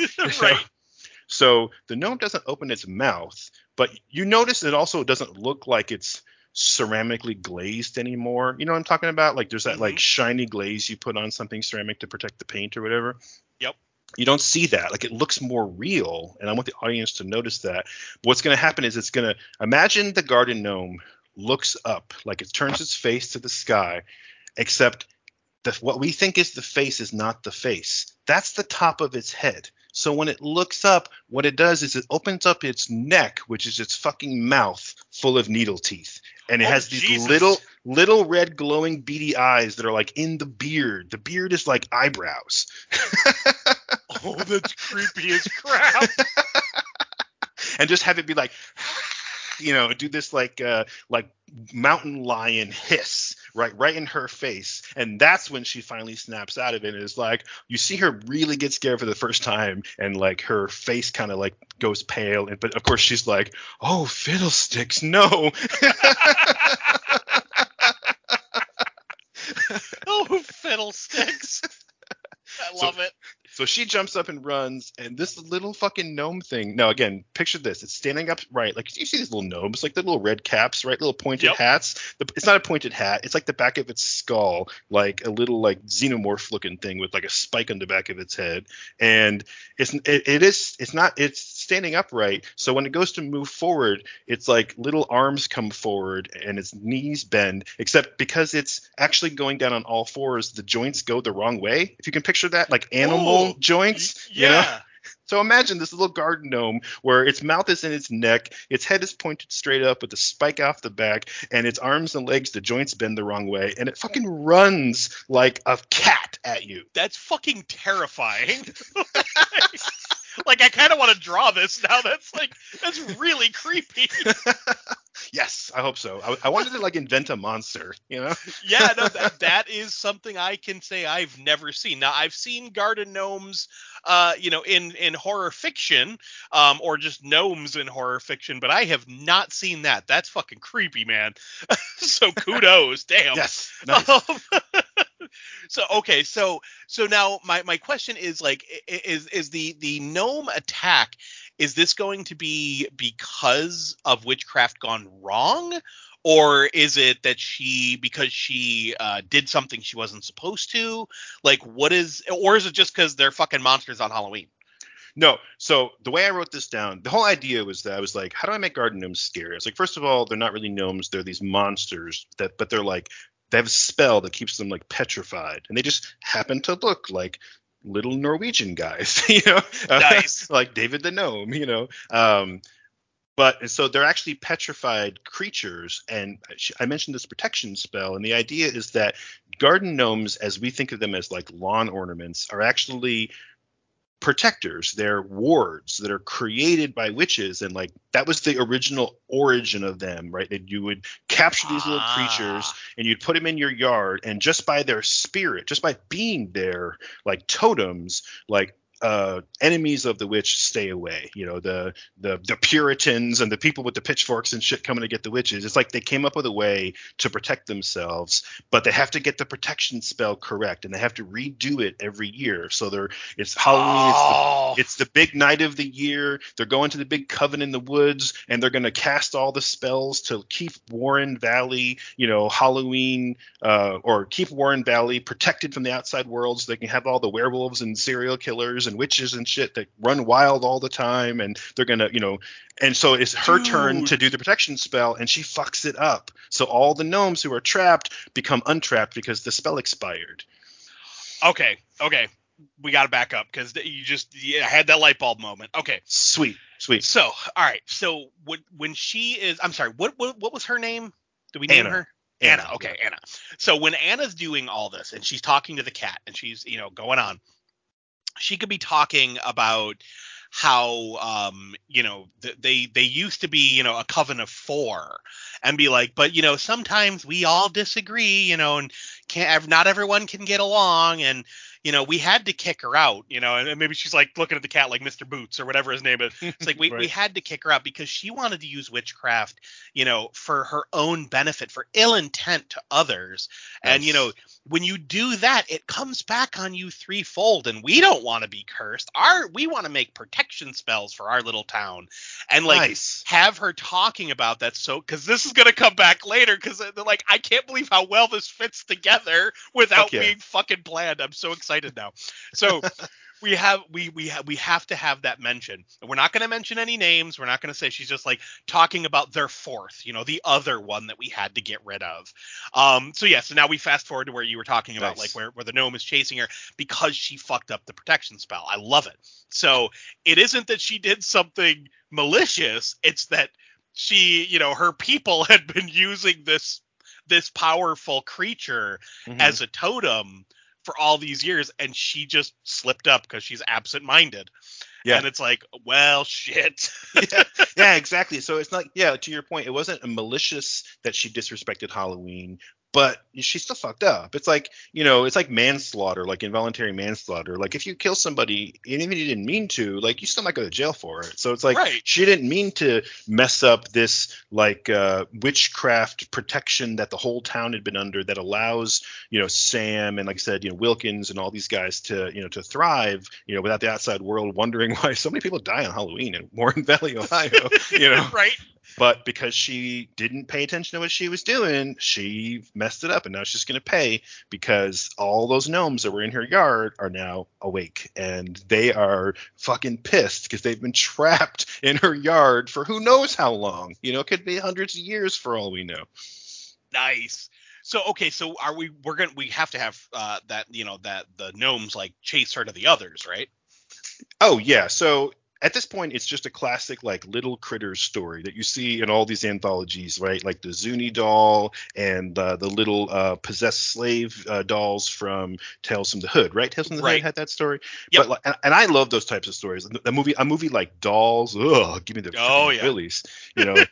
The little critters, like even the movie Critters and and Munchies, and they're not all good, but it's a horror tradition to have the little creatures, the little vermin rat type creatures that swarm. And so that's what's going Mm-hmm. to happen is this one that chases her into the house, but when she gets in the house she's not safe because she sees in every shadow the glistening xenomorph teeth or whatever, the needle teeth everywhere she looks. And so it's a pretty straightforward story from here. It doesn't have to have any twists and turns really. It's just her trying to survive this critter attack, but she's not gonna.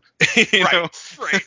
So yeah, so okay, so like let's have her, fighting them in the house. Like we could have a couple different things, like do the horror trope, like tries to run up the stairs, maybe they're at the top of the stairs, run back down the stairs. You're like, we got to have the gnomes like scare her several times in the house, maybe get a couple bites on her, so Mhm. she's a little like her clothes are a little tattered and she's a little bloody from getting attacked.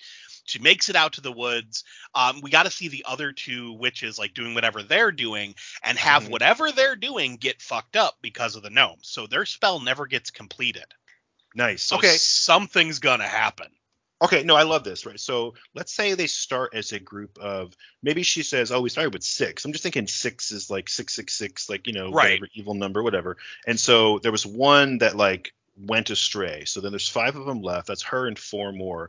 But we don't necessarily have to have them all here. But yeah, to your point, I think it's great. Like she's running, screaming, bloody, needle holes all in her legs from like the attacks in the house. And yeah, we could back up and explain it all, but I don't think we really need to. But just classic, she's throwing rolling pins at him. Maybe she manages to kill one of them by like throwing it in her, onto her cutting board and getting it with a knife, or throw it on the stove where she was, boiling, snake brains or something. I don't know, Oh yeah, she could eh, even throw it like in the cauldron. Like yeah. Yeah, exactly. So it's like we're gonna have a little bit of this back and forth where she's like the mom in Gremlins, trying to survive. But yeah, so she's gonna get away, and you think, oh, cool, like she's gonna run, and she's screaming, running toward the woods. You hear this like stampede noise, like way louder than it should be for these little creatures, right. and it's just getting louder and louder, and she's panicking and running and screaming. Yeah, and she gets to this place where they're building like a bonfire. They haven't lit it yet, maybe, but they're building it. Or maybe the one witch is like holding the torch. They're about to light it, and you see these like arcane symbols drawn all around. Maybe there's four of them, and one of the other witches is just like, Anna, finally. Oh, wait, what's going on? Like, what's wrong? And they see her screaming like, help, run. And the fucking critters, the gnomes are just, I wish I could do the sound effects, but you just hear them, their pitter patter is like a stampede of horses just coming from everywhere, because it wasn't just the ones at Anna's house, it was every gnome. Remember, Wilkins had one in his yard, right? It Oh was, shit. so it's good. That's this. I guess that's really the only twist, is that there's more than we originally thought. But yeah, I want them to not just swarm Anna, but swarm the whole coven, the four of them that are there. And maybe like the torch falls on the bonfire and it lights up, and one of the witches gets tackled like into the fire, and like the coven meeting is just like fucked. See, now I'm picturing them like the Izzes from the Max. Oh, that's You know, perfect. like the tidal wave of monsters. But yeah, so like she runs out to the woods, and like to your point, they chase after her. They're like, what the hell? Like they were gonna finish whatever spell they were doing, the protection spell, and they can't because the gnomes come attacking from Hmm. all corners. And yeah, like I love that. Like one tackles, the one into the fire, she burns up. The bonfire starts. The others just like, maybe they swarm over like the critter ball in part two. Hmm. They Hmm. swarm over one of them, and you just see like bloody remains left afterward. So Nice. like they kill all of them, and then we should end this story with just like a pan out from the woods and just see all the little gnomes like crowded in one, like in a clearing in the woods, just like glistening teeth, blood all over them, just kind of smiling. So now they're Yes. they're free. They're Yes. out there. They're finally free. Yeah, no, that'd be awesome. We could even make it. I don't know if you want to do this, but we could even make it so that like while they're destroying the coven meeting, maybe they're almost accidentally casting a spell because they're throwing a witch into a fire and they're messing up arcane symbols that were already drawn, and maybe there was some other like magical spell potion ingredients around. Maybe they knock over some like vials of powders or whatever. It's almost like in their stampede, it's like this was supposed to be a protection spell, but instead they fucked it up, and now it's a different kind of spell that they didn't mean to cast, but they've cast it with like the sacrifice of like the spellcaster in the fire, or whatever. I'm Mhm. not sure how we would explain it, but I think it might be interesting if you almost like saw that, yeah, at the end these gnomes, they're glistening in the woods, but like maybe they're looking at the bonfire, and the bonfire is like changing colors, and maybe there's like, did I see eyes in the fire? Like, what's happening here? What if the gnomes start scratching into the dirt symbols of their own? Oh, okay. I can get down with So that. so like we don't know what these things are. So like they start scratching, and we see like all this weird, like almost like in another language, like other like writing in the dirt, and have them like giggling as we pan out. So Oh they're up yeah. to something. I like that. Let's have the camera shot be like straight down. You can see like a circle of them around the fire, and yeah, it's like you're almost seeing like like a mandala pattern or something that's coming into shape. We don't exactly know what it is, but yeah, just pan out, and then again, maybe we the camera moves, and there's the cat sitting there watching. The flames are reflected in its eyes, and it's just like licking a paw, and then maybe it like looks over, and Sam is there like looking down at it, and then maybe Hmm. Sam like shakes his head and like slumps his shoulders and walks away. you Yep, know dragging his bloody bag behind him. yeah, exactly. Right, and then of course the cat's gonna run off, and okay, your turn, Mike. Where does the cat take us next? And it's funny because this is the story that I have about the black cat. So the cat came back. Oh, Um, perfect. so yeah, we Nice. see. I want to. We'll see the cat like run into town, and I want to focus on again another little kid who is a sociopath in training here. And now I put Tommy as the name because I was like, okay, we haven't used Tommy yet. We've used Billy and Bobby. So let's Sure. throw Tommy in there. Um, Works.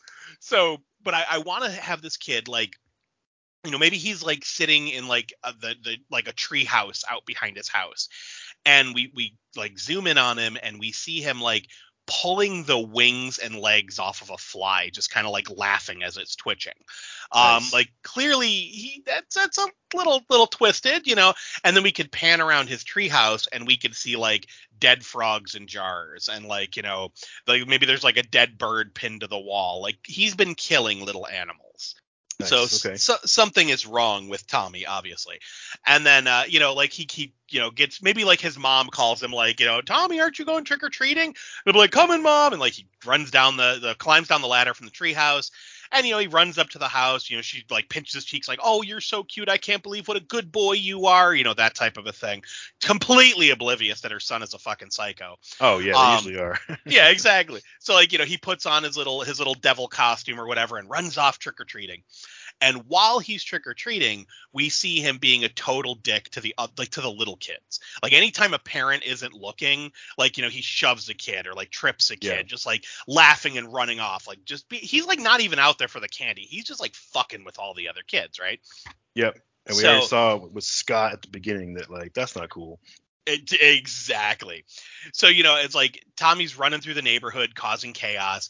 And eventually, like, he gets to, we'll have him, like, get to the end of the neighborhood, like maybe out by that drugstore we were talking about where the alleyway is. Okay, And nice. he sees a black cat. And he's like, "Oh, come here, little kitty." And he's like waving it over, and it comes running over and kind of like headbutts against him. And he picks it up and he puts it in his bag.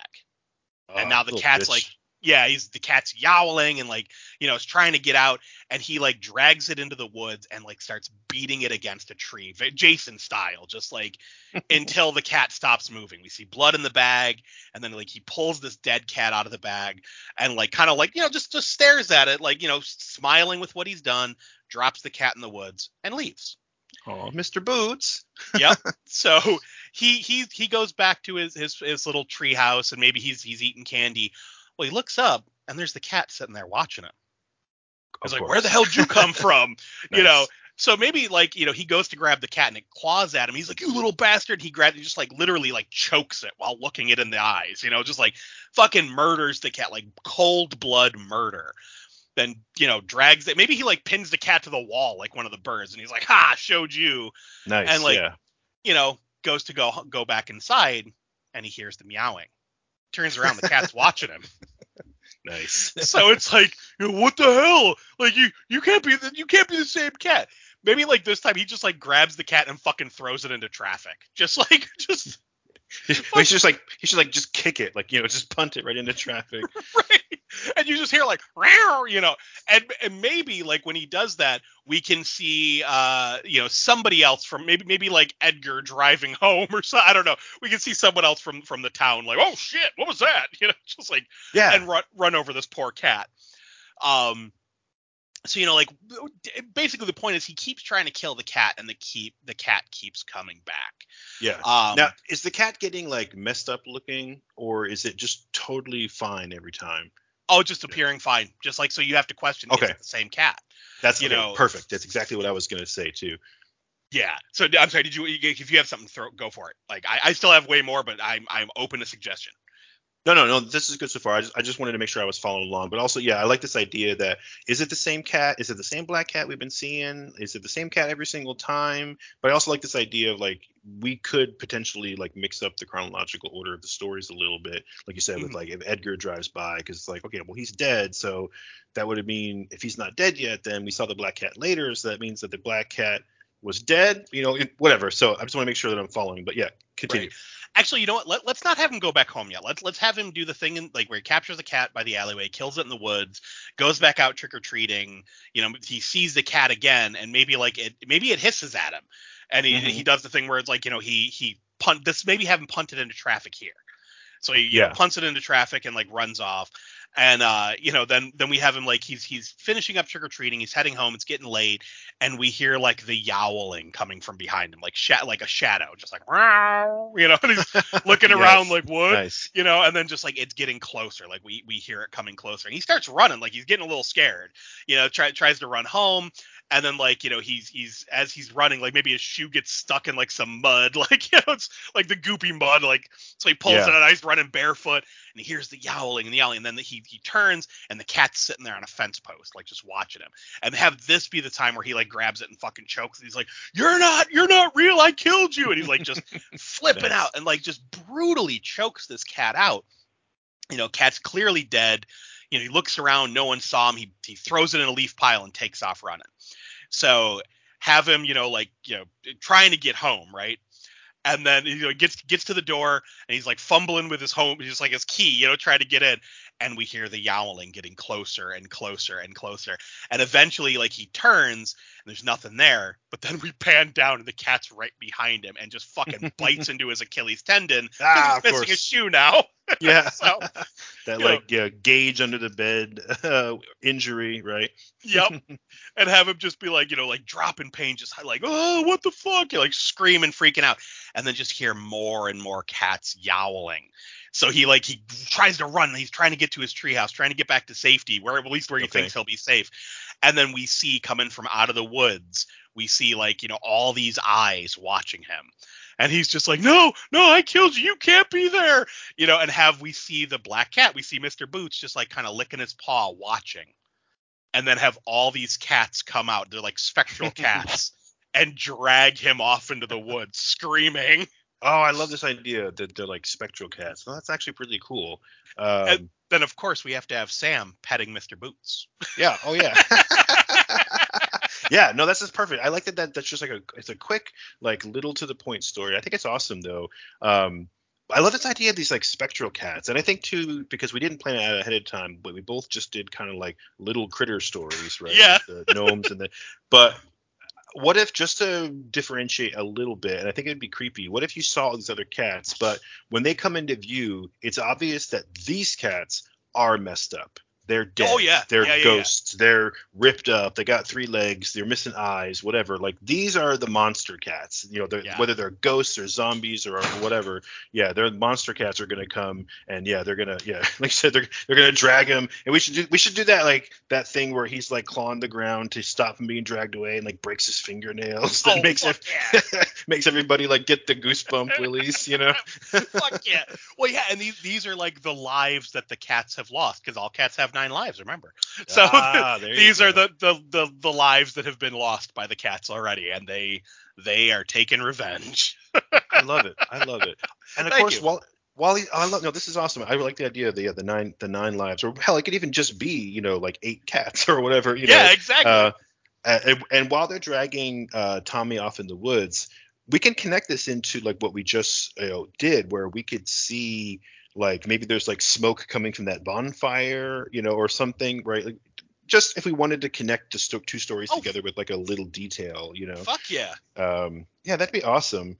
Well, and it and also makes sense because we end the previous story with the cat watching the bonfire and mhm. Sam right there. So yeah, we see Tommy get dragged. Maybe he gets dragged past the bonfire, and Oh yeah. we just see Sam and Mr. Boots watching. Yeah, that would be really funny. Yeah, exactly. Like, it just gets dragged right past it, and just into the deep dark woods where obviously the gnomes are out there somewhere too. We don't know whatever happened to them. Right. Oh, dude, I love it. That's yeah, fun. this is great. This is perfect. Yeah, and I love it. Just it's a quick to the point kind of a thing. Okay, so I think this is perfect. What we're gonna do from here, I think, is have Mr. Boots. That's his name now.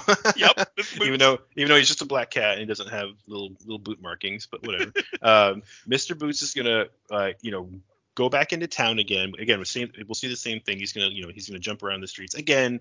If we wanted to play with the chronological order of things, we could see a character we're gonna see later. Hell, we could even maybe see the Karen bitch from the first scene again, and maybe she's like on the phone yelling at somebody about like some estimate for work at her house or whatever.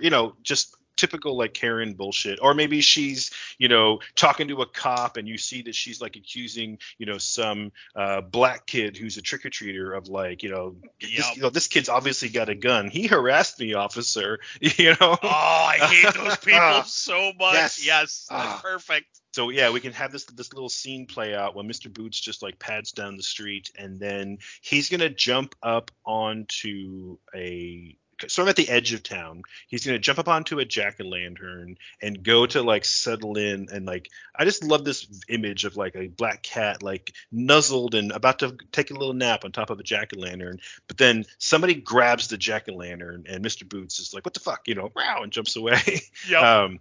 So then we're going to follow the person carrying the jack-o'-lantern. Now, this is another one of those stories where I was watching the real Trick or Treat movie, and I was inspired by something, and I thought, okay, I can play off of that. Just like I saw the gnome, and I'm like, I got to make gnomes creepy somehow, So kudos on that, dude. I'm impressed. Yeah, like I want to draw those. That's fucking creepy. Oh, it'd be so fun. I ain't even gonna lie. I don't mean to stop the podcast dead, but that when you were talking, like when you were given a descriptor, my legs are under my desk, and I kind of pulled them back and looked under my desk. Like it literally, like the image I had in my head gave me the willies. So. Nice. No, I love that. And I got to admit too, I was totally inspired by the cartoonist Graham Annable. You know him. He does the Grickle comics. One of my favorites. Yep. Yeah. What was that game that he did? It was like a Puzzle Agent. Puzzle Agent, that's it. Yeah, there's like Yes. scary gnomes in that. That's the game I was. For some reason, the name of it just escaped me. But I was looking at, or I was when I saw the gnomes in the first movie, or the gnome in Wilkins' backyard, I just immediately thought, oh man, that's just like that game. And like those things were creepy, but they were like regular gnomes. And I'm like, I don't want to just copy it, so I gotta make mine creepy somehow. Oh, the fucking hidden people give me the willies. That's like one of my Yeah. favorite shorts by him. Oh, But that's right. Yeah, yeah. He's done like little cartoons and comics and all kinds of stuff. Yeah, that dude's awesome. mhm. So Graham Annable. But yeah, so back to the story. Another thing that I was inspired by was the story from the first movie, and I don't know if it has a name, but it's the story of the school bus massacre, right? Ah, So yes. in this story, and correct me if I give the wrong synopsis here, but it's both a present day story and then it has a flashback inside, and it's basically the flashback tells of these children who went to this like special education school, and they were like the embarrassment of the town. The school they Mhm. went to was on like the outskirts or like some other town, and this school bus driver, there's some kind of conspiracy where they were like just going to get rid of these kids, and he drives them into this old rock quarry, like bus and all, into this old Yep. rock quarry outside of town. And then later on in the present day, there's these asshole trick or treater kids who they gather up all these jack o' lanterns, and then they trick this idiot savant girl who loves making jack o' lanterns. They trick her into coming with them, and then they tell her the story. They take her to the rock quarry, and then they pretend to be these like spirits of like the dead children, hmm only to then be killed by the spirits of the actual dead children, Yep. or the zombies or whatever. Um, but the thing that inspired me as I'm watching the story was that when they go to the rock quarry, there's this old like camper, like an RV camper with tables and chairs and stuff. Just no one ever mentions it. It's just hmm there, like somebody who worked at the quarry was living there, and I'm watching it going, I need to do something with that. Like, don't put that in a movie and then not explain an old creepy camper at the lip of a rock quarry where there was like a massacre, Right. So I want to tell the story of the guy who lives in there. And so we're going to have another story with like a flashback. Now, the present day story is not as important, so there doesn't necessarily need to be any horrific situation involved. But like, what, we can kill people. Why not? Right. So you see somebody grabs this pumpkin, the jack-o'-lantern that the cat was just about to go to sleep on, and pissing off Mr. Boots. But the point is, now we're going to segue into these two people who are talking, and just make it a man and a woman to keep it simple. And again, you would think I would like think of names ahead of time, but I never do. So since I mentioned Broad City earlier, I'll just call this woman Abby, and she's walking with her boyfriend, and his name is going to be Corey. Abby is the one who grabs the jack-o'-lantern, and she's like in the middle of telling Corey a story, and this jack-o'-lantern is like a visual aid. So she grabs it, and she's like, just like this one right here. So you see these jack-o'-lanterns all over town, and nobody ever questions why they're here or why people in Warren Valley love Halloween so much. And you think it's just like a tradition, or people brought over the tradition of making jack-o'-lanterns, from the old world or whatever, but that's not it. I swear there's a story, and I can't believe that people don't know about it. It's like everyone outside of this town has no idea what happens here for some reason, like hint into like the protection spell, hmm and and Corey's like her like nerdy boyfriend, and I'm picturing the two of these as Abby's she's this like know-it-all person, but she also believes in like conspiracy theories and shit, and her boyfriend is kind of this like nebbish little tag along who's just he's just there to like hear the story. um and so she was like, it happened right over here the very first time, and she walks over to where this old camper is, like by the rock quarry, and then have her boyfriend, have Corey, be like, oh yeah, I've heard about this story. There was the story of the school bus massacre where all these kids, and she's like, yeah, whatever, everyone knows that story, shut up, that's not what I'm talking about. Right. But just a little callback, right? And then hmm she's like, no, not there, here. And she like turns and she points at the RV. She's like, this is where he lived. And of course, Corey's like, who lived in this, this piece of shit? And maybe he Right. like, he kicks the corner of it, and like, something falls off, whatever. Like, this has been out here forever. It's like people don't even see it anymore. And hmm she's like, yeah, exactly. Like, that's what the whole town like wants people to think, but they always forget the story of the caretaker. And then she's got to say his name. Which again, you think I would have thought of his name ahead of time, but but I never do. Oh, Wilkins. He's gonna be a Wilkins, just like Okay. what's his name? Dylan The, Baker, who was the serial killer guy. yeah, maybe he was his grandfather, because remember he talks about how important Halloween was to Grandpa. Oh, that's right. I didn't even think about that. Okay, that's perfect. I love how that fit together. Okay. So, Abby is like, yeah, exactly. The whole town forgets about Mr. Wilkins. And then, Corey be like, the principal? Like, didn't he die? Right. It's just like, no, you idiot. Like, this was his grandpa, his grandfather. He worked here at the rock quarry. And then, again, back and forth, Corey's like, the quarry's been closed forever. It was shut down before the school bus massacre even happened. And she's like, yeah, I know. Did you ever wonder why nobody filled in this giant open pit in the ground right outside of town? Right. Which is what I was thinking when I saw the first movie, because I'm like, yeah, I get it. Like, it's this old, industrial site, and but why was it so easy for these kids to go down there? Like, you'd think people in town would have put up a fence or something, or Right. filled it in, or pulled the bus out or something, Just let it rot. Yeah. So there's a reason for that. That was the whole impetus for the story, is what is going on with this story of the bus driver and the school bus massacre? There's a lot of plot holes here, so I'm gonna fill them in. Yeah. So again, she believes in conspiracy theories, but turns out she's right this time, and she's like, okay.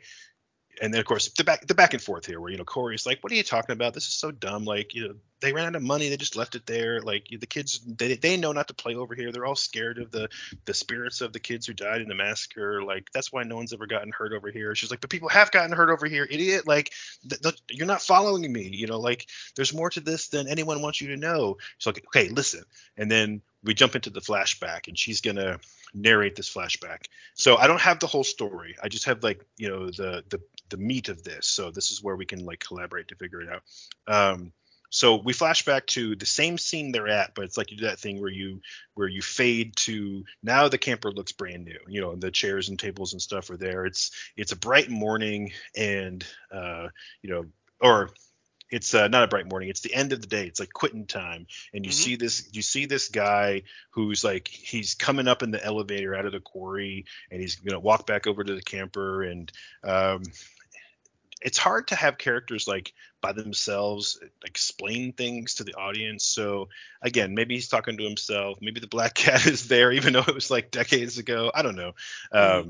But the point is that he's basically, at this point, the quarry is already shut down, and he's there. His job is just to watch the place. He's the security guard. He's the caretaker. That's why his camper is there. He just lives there, and during the day he goes down and he patrols around and makes sure everything's okay. This could even be before the school bus massacre happened. In fact, it probably should be. I think that makes sense. And he basically has this dead end boring existence where he's just sitting in his RV watching his old black and white TV, drinking his beers at night, and then during the day, just wandering around the quarry with nothing going on. And Wilkins had nothing in life to look forward to except for when Halloween happened, because in Warren Valley, Halloween was the most important day of the year, and it was the only time when lonely Mr. Wilkins could go into town and just let his hair down and have a good time, and everyone would accept him like he was one of them. But the other 364 days of the year, he was just living at the rim of this old pit from when they closed down the quarry. So this particular year, for some reason, Wilkins doesn't go into town for the Halloween party like he always did. This year, something went wrong. He's hurt, he's sick. I don't know. Let's figure it out. But the point is that he's there at the quarry on Halloween night for the first time, and to see the spooky shit that's going to happen. So right off the bat, let's stop right here. Why doesn't he go to town? What should we do to Mr. Wilkins? Does he get hurt on the job? I don't know. What do you think? So now, is he embarrassed about going into town, or is he not wanted in town? I think maybe people look down on him, or maybe we can mention something during the voiceover of how he used to have a wife and kid, and whatever, like there was some big scene, and she took off with their son, and he's like he's an embarrassment to the town. I don't necessarily want to cast him as a villain, make him out to be some kind of like a wife beater, pedophile or something, but something happened where he's like shunned by the town. He still lives there, but like he only goes into town on Halloween night because he can put on a costume and go party with everybody else. What if it's something like, he had a family, he was a family man, all that. What if he was a bit of a drunk and Okay. he gets into a car accident where he survives, but his wife and kid doesn't?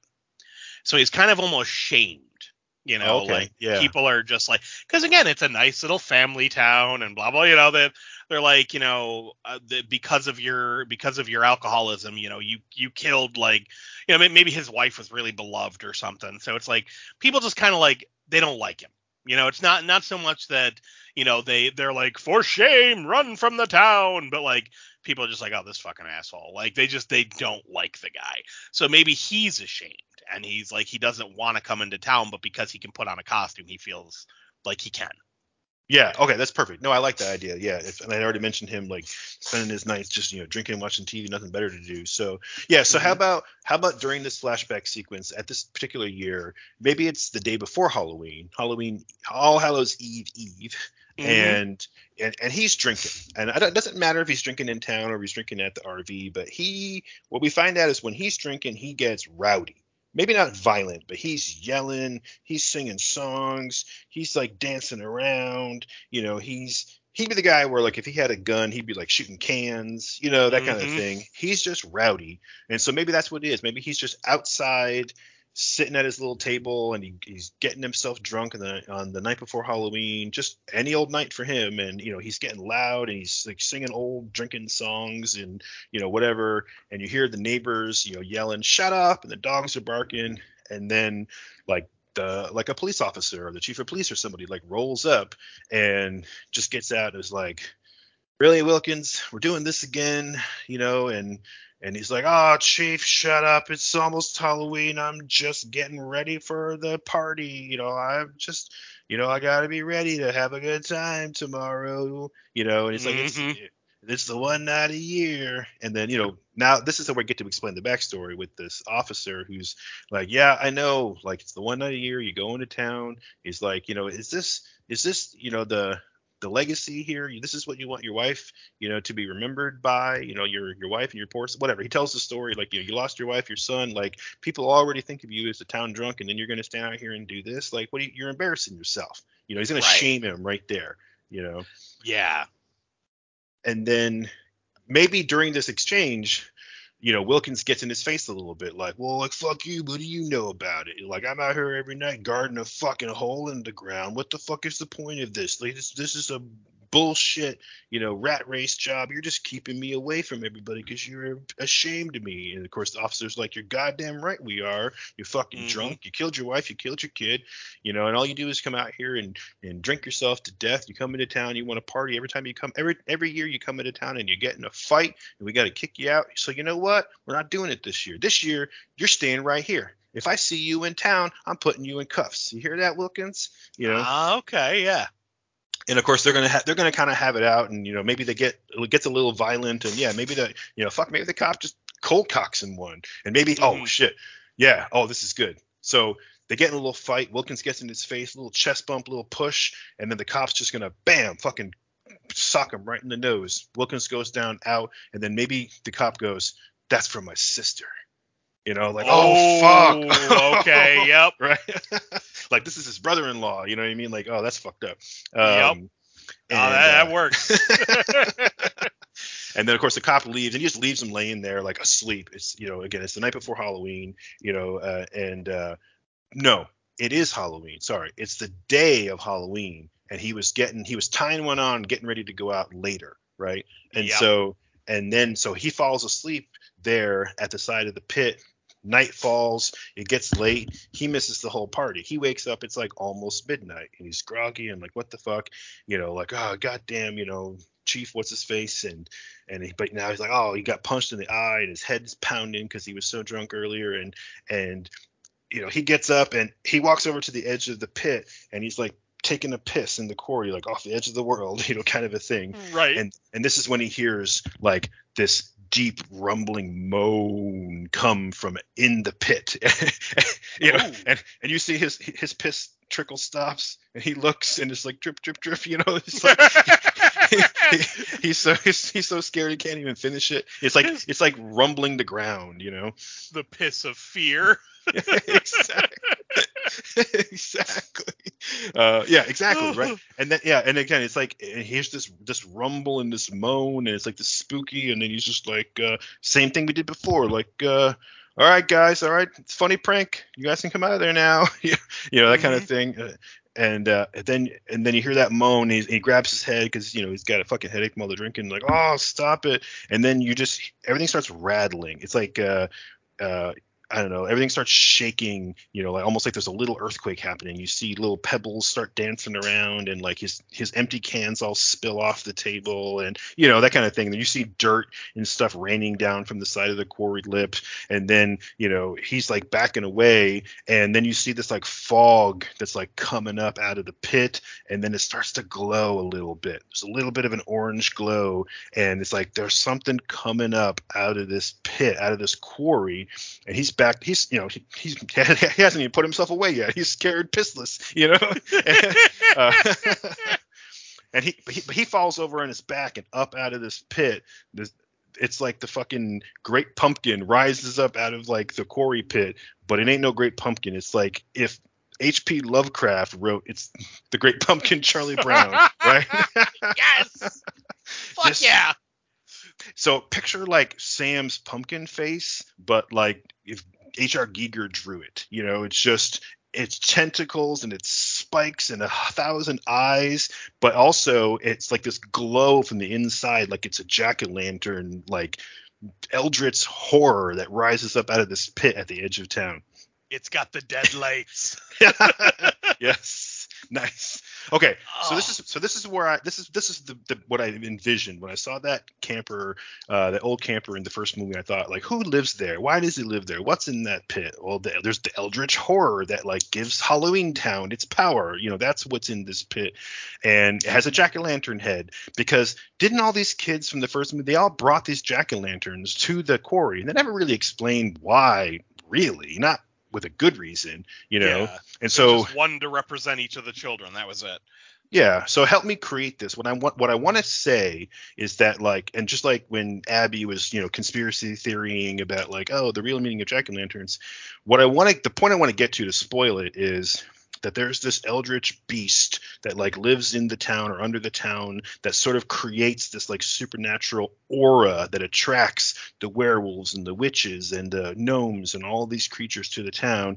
And its head looks like a jack-o'-lantern. So like ancient peoples would carve pumpkins into jack-o'-lanterns, and they would like offer them as like, offerings to their god. And that's why people bring jack-o'-lanterns to the quarry.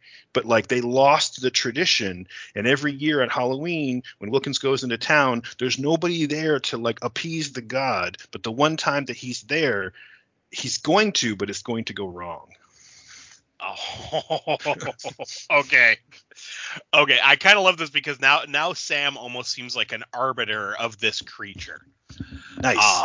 Like he's an extension of the creature, making sure the town is following the rules. Yeah, like an avatar or something. Yeah. Yeah.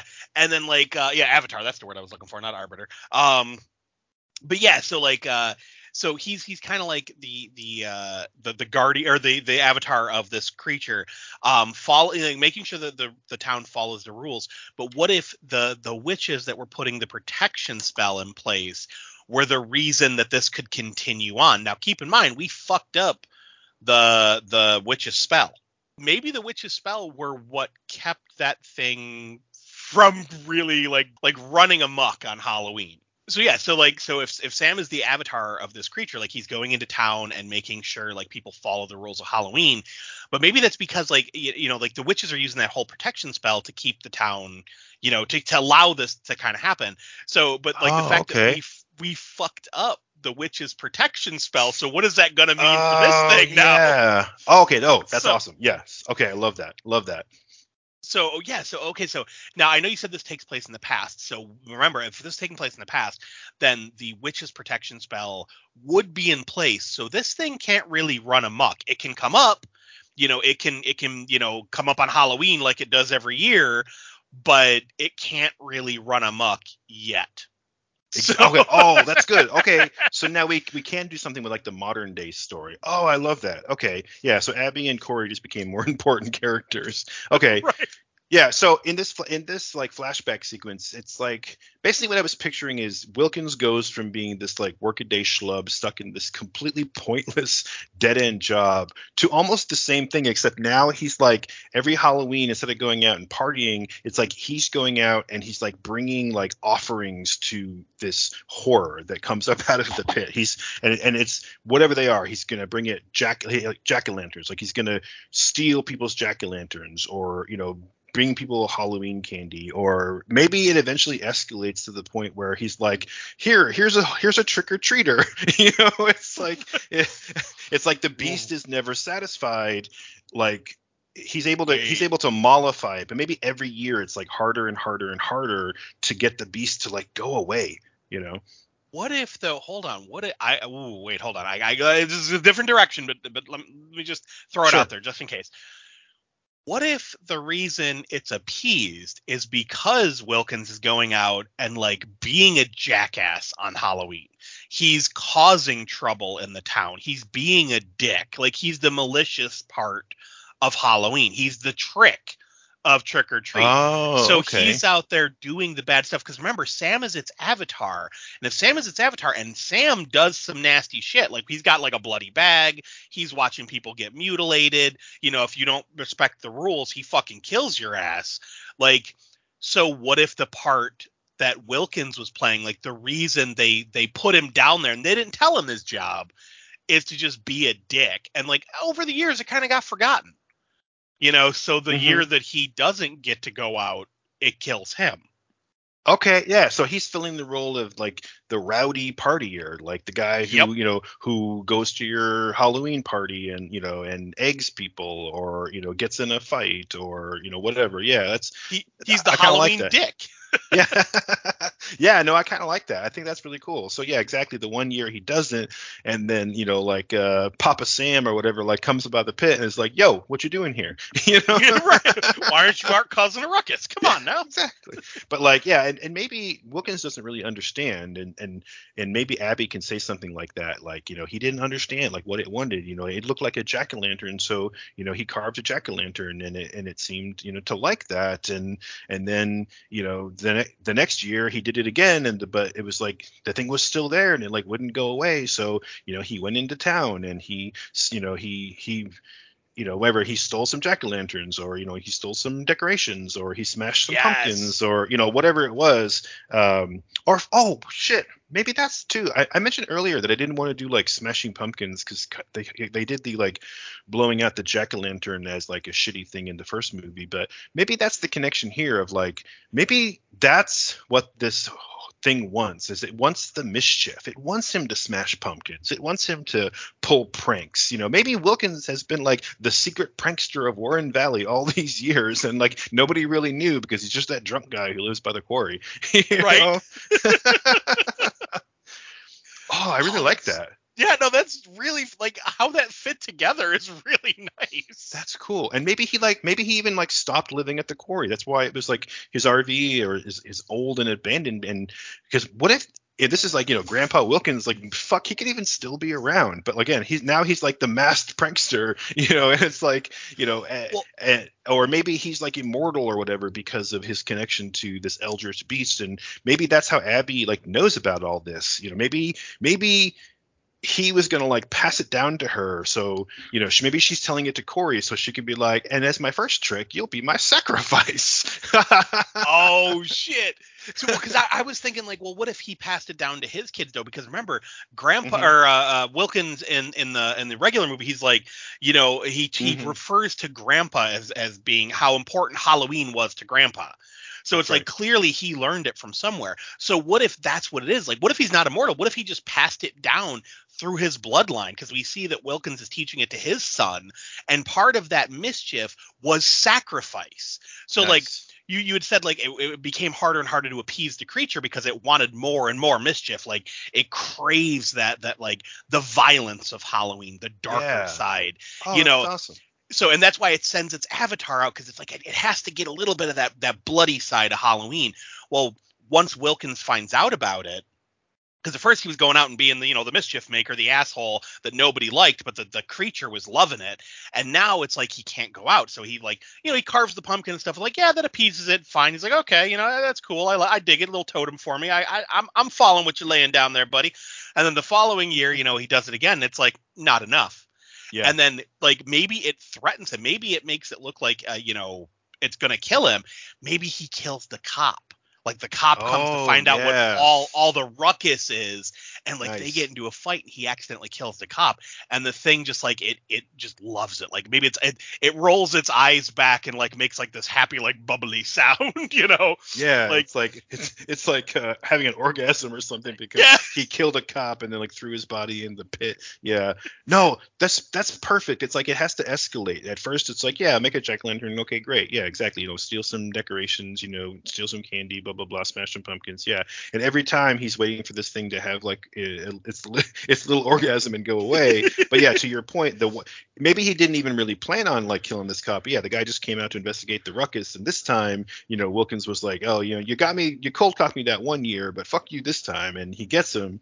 Yeah, and then exactly, it's like he throws the body in the pit, and the eldritch beast, loves that, and then now that's how he's like, oh, I figured it out, and that's why you fast forward to his grandson, who's like the principal, and it's escalated to the point where this guy is like a straight up serial killer who's like, Mm-hmm. teaching his psychopath kid to like, carve pumpkins out of his schoolmates' heads.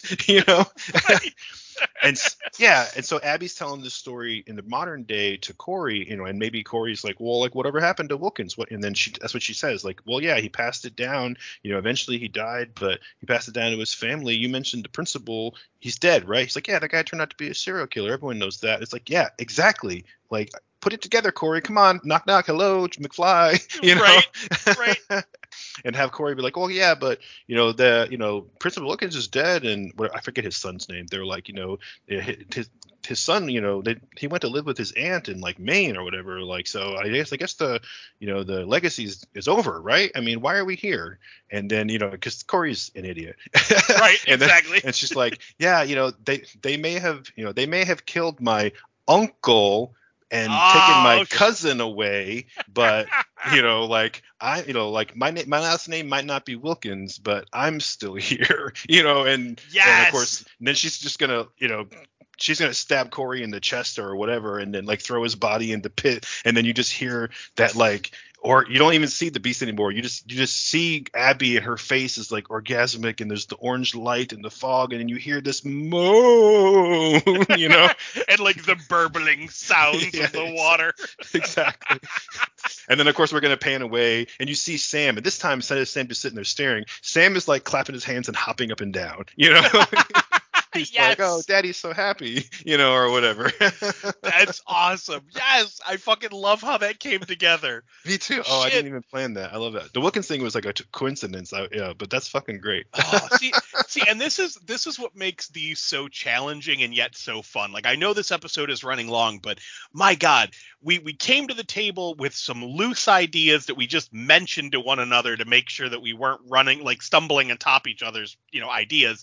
But something like that, like I had no clue. All I knew was Eldritch horror. That's all you told me, that it Yep. was an Eldritch horror story, and I'm like, okay, that doesn't override Scarecrow and Black Cat, so we're good. Yep. But it fucking fits together so perfectly. I love this. I'm so Me happy with too. it.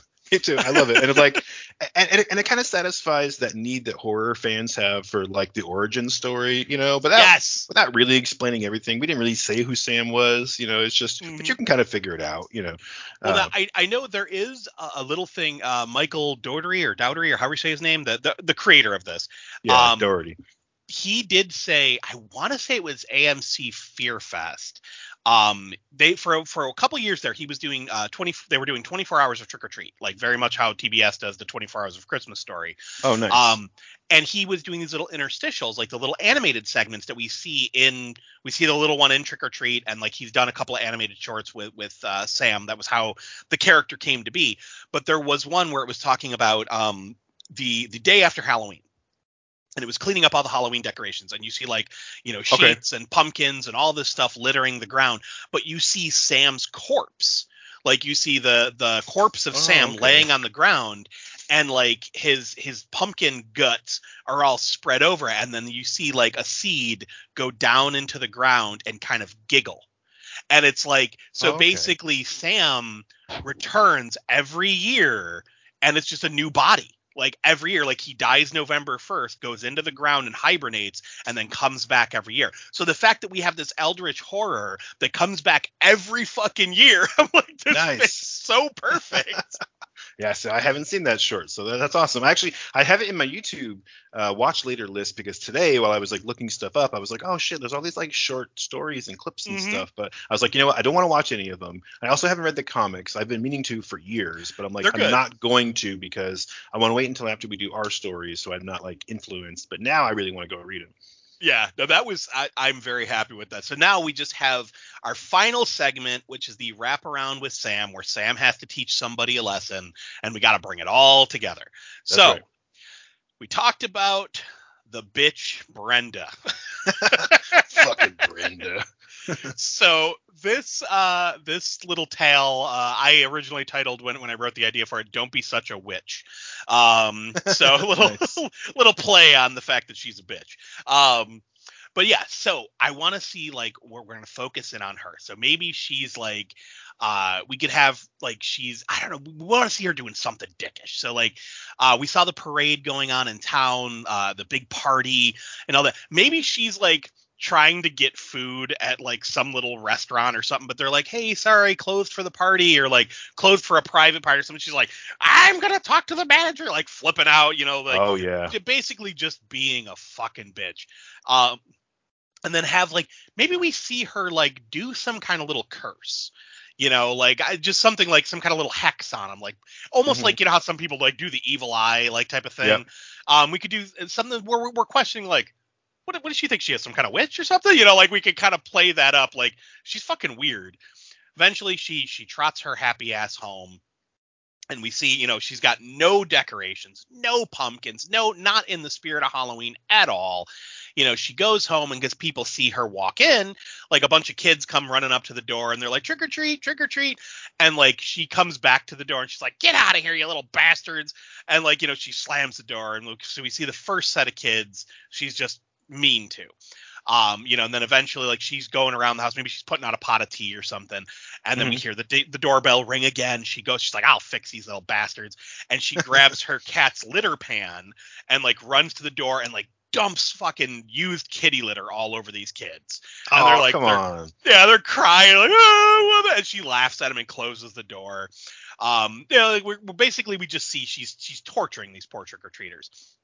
Maybe she turns on the news, and like there's a report of like a kid being found dead in an alley or something, and she's like, serves him right, little brat, like Right. just an all around hateable person, right? But I want to see a picture on the wall of her with the witches from your story. Oh, This nice. is how we can tie this one together. Oh, okay. So yeah, you mentioned that there was one that like left. Okay. Yeah. Yep. So she's the one that got kicked out of the coven. So she is actually a witch. But clearly she's not into being a nice person. She's not into protective spells. And we already talked about Hmm. how she was kicked out because she was using it for her own gain, and she was using it for ill intent. So Okay. Yeah. So she's as much of a Karen to the other witches as she is to like in general. Yeah. No, that's really yeah, good. she's totally a Karen all around. So yeah, I figured we could use the idea of the trick-or-treaters coming to her house, like to just show like what a dick she is. But one of the groups, I want Sam to be with them. Okay. Nice. So we have the trick-or-treaters come. Maybe the kitty litter house. Maybe like, or the kitty litter time. She comes, they come to the door. She throws a kitty litter, and maybe Sam's standing behind the kids. Like the other kids run off crying, and he's just standing at her staring. And maybe she's like, "What? You didn't get enough Tootsie Rolls, you little bastard!" Just like yelling. Yeah, I love that. And then he just like turns his head and walks away. And it's like, okay. And then we could have him start tormenting her. So I mean, shit, let's just take a page out of the first one, like have a window get shattered or something. And like, maybe it's like a nasty ball of kitty litter with poop in it. Like just throwing it through her window. Like he just wadded it up. Oh, okay. So I see where you're going with this, right? I like this idea. It's kind of like, this is kind of like the Krieg story, but obviously, Yes. with another character who's really disrespecting Halloween. And this is a witch. This is somebody who should be respecting Halloween and who has kind of turned her back on it, almost like betrayed it. And so we talked all through these stories, not planned, but somehow what came up in almost every one of these stories was like, oh, you little bastards playing pranks. Right. So that's what's perfect here. Let's have Sam do the classic Halloween pranks, but in a twisted way, like throwing eggs, throwing toilet paper, I can't think whatever, burning shit soap in her on the windows. Yeah. burning shit on the porch in like a plastic bag or a paper bag, whatever. It's like the classic pranks, but like to, a murderous, level. But I think that would be pretty fun. Yeah, no, I dig that. Yeah, so let's do that. We'll throw like maybe hold on, let me back it up. So okay, when the kids come to the front door, they and they go trick or treat, and she like dumps the shitty litter on them, and they're freaking out. Like, so now we see that they very prominently said trick or treat, and Sam tilts his head. Maybe a brick comes through her window with a note attached to it that just says trick then. Nice. So like, yeah, you Okay, chose tricks, so we're gonna play the tricks. So like, she when she pulls open her front door to be like, "Oh, throw this right," she sees like all like the trees and everything around her front house, like her nice picket fence is all covered with like fucking toilet paper, and like there's toilet paper hanging from the trees and all that. She's like, "What the hell?" And she looks over at her car, all the windows are soaped up. Like, yep. and I'm gonna call the cops, and slams the door. Yeah, because she's the ultimate Karen. So doing like, quote unquote fun loving pranks is like the worst thing you could possibly do to somebody like her. It's like it would be worse than if you had actually gone and like hit her, because you're like disrespecting, the proper order of things as she sees it, not as like Sam and the rest of the town sees it. Yeah, exactly. no, that's awesome.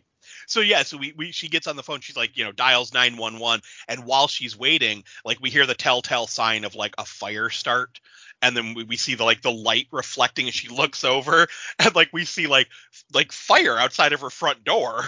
So she drops the phone and runs over and opens it up, and of course there's the flaming bag of shit, like you said, and she starts stomping on it, and she gets poop all over, and like have it squirt up, like cover. Yeah. And of course she's not going to say she's just going to be like, duty, just like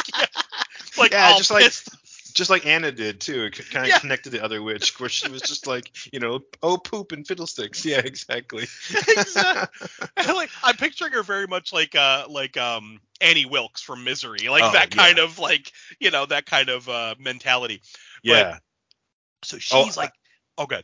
So I have one idea too for like the eggs. We got like, you got an egg house, right? Yep. So I don't know what you were about to say, what happens next, but I'm just thinking the eggs has to be where we level it up. We did the regular toilet paper, regular soap, big nasty thing of poop. The next level is like when she goes back in the house, like eggs just start pelting, boom, boom, boom, like all over, and like hail hitting the house, and then eventually they start smashing through the windows. It's like a machine gun of fucking eggs coming through the windows, but then when the ones inside the house, they start hitting the walls, hitting the floor, hitting her, but now instead of at first they're just like nasty, rotten, like bloody looking like yolks inside, but then have one of them like hit her and she goes to peel it off, and there's like an actual like little baby bird inside, but then it just starts pecking her hand.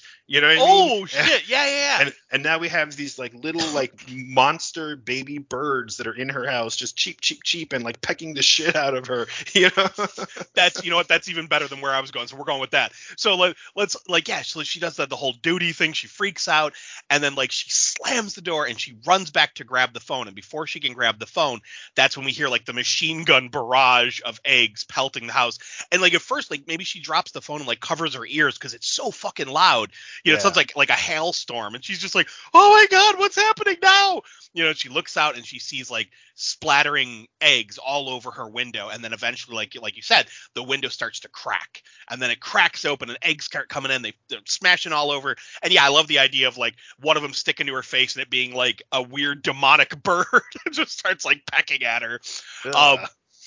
so she's freaking the fuck out. We could see her like running around. Maybe we see from outside, we see like her running around through the house, like Mhm. swatting at like these little birds that are chasing her. And then we see Mr. Boots like walk across the fence, you know, Yes. just like walk past. I was just about to say that Mr. Boots should be watching it through the window. It's like, Yep. what a bitch. Maybe he stops and does the meow, just keeps on walking, you know. Oh, you know what would be fucking great too? I'm sorry. Is So go for it. all the way back to that very first opening sequence when she comes out in like the Starbucks with her like ridiculous pumpkin spice latte, and she bumps into that one trick or treater who had the worst night of his life because then Scott like stole his candy and dumped it in the sewer or whatever. So this trick or treater, like whatever his costumes, one that we could remember, like the classic ghost or something. Mhm. That same trick or treater, maybe now he's standing outside her house, like he was just walking by with his friends, and like they all keep going. He stops and he's like watching this barrage of eggs and this crazy lady running around inside with Mr. Boots. Maybe he like pulls off his like little his classic ghost sheet, and it's just like whoa, and it's like I just wanted it'd be a cool thing to just like get to see him, but he's just gonna stand there and watch her. Like, yeah, get that bitch. Oh, you know, we should totally do right there. It's like say everything you just said, but like when he pulls off his mask, he'll be like, "Whoa!" Have somebody tap him on the shoulder and have him turn, and have it be Sam holding out a candy bar to him, Yes. and the two of them that just sit there and eat candy and watch through the Oh, window. oh, dude, popcorn balls. Like eating popcorn, like they're watching the Yeah. movie, like little popcorn balls, like a little caramel Yes. popcorn ball. Yeah, exactly. Like him, yeah, he's gonna like you fist bump with Sam and stand there and watch Oh, the the fun. that's fucking perfect, because now it's like this kid had a horrible night, but like the avatar of Halloween's like, here's some candy, kid. Like, I He's like, love it. I got you covered, right? Dinner and a show. Here you go. Um, Exactly. so yeah, so we go back inside, and like Karen's like, she's running through the house, she's swatting at these fucking like featherless demon birds that came out of rotten eggs.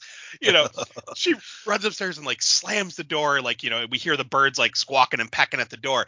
And maybe when she, she turns around, her whole room is trashed.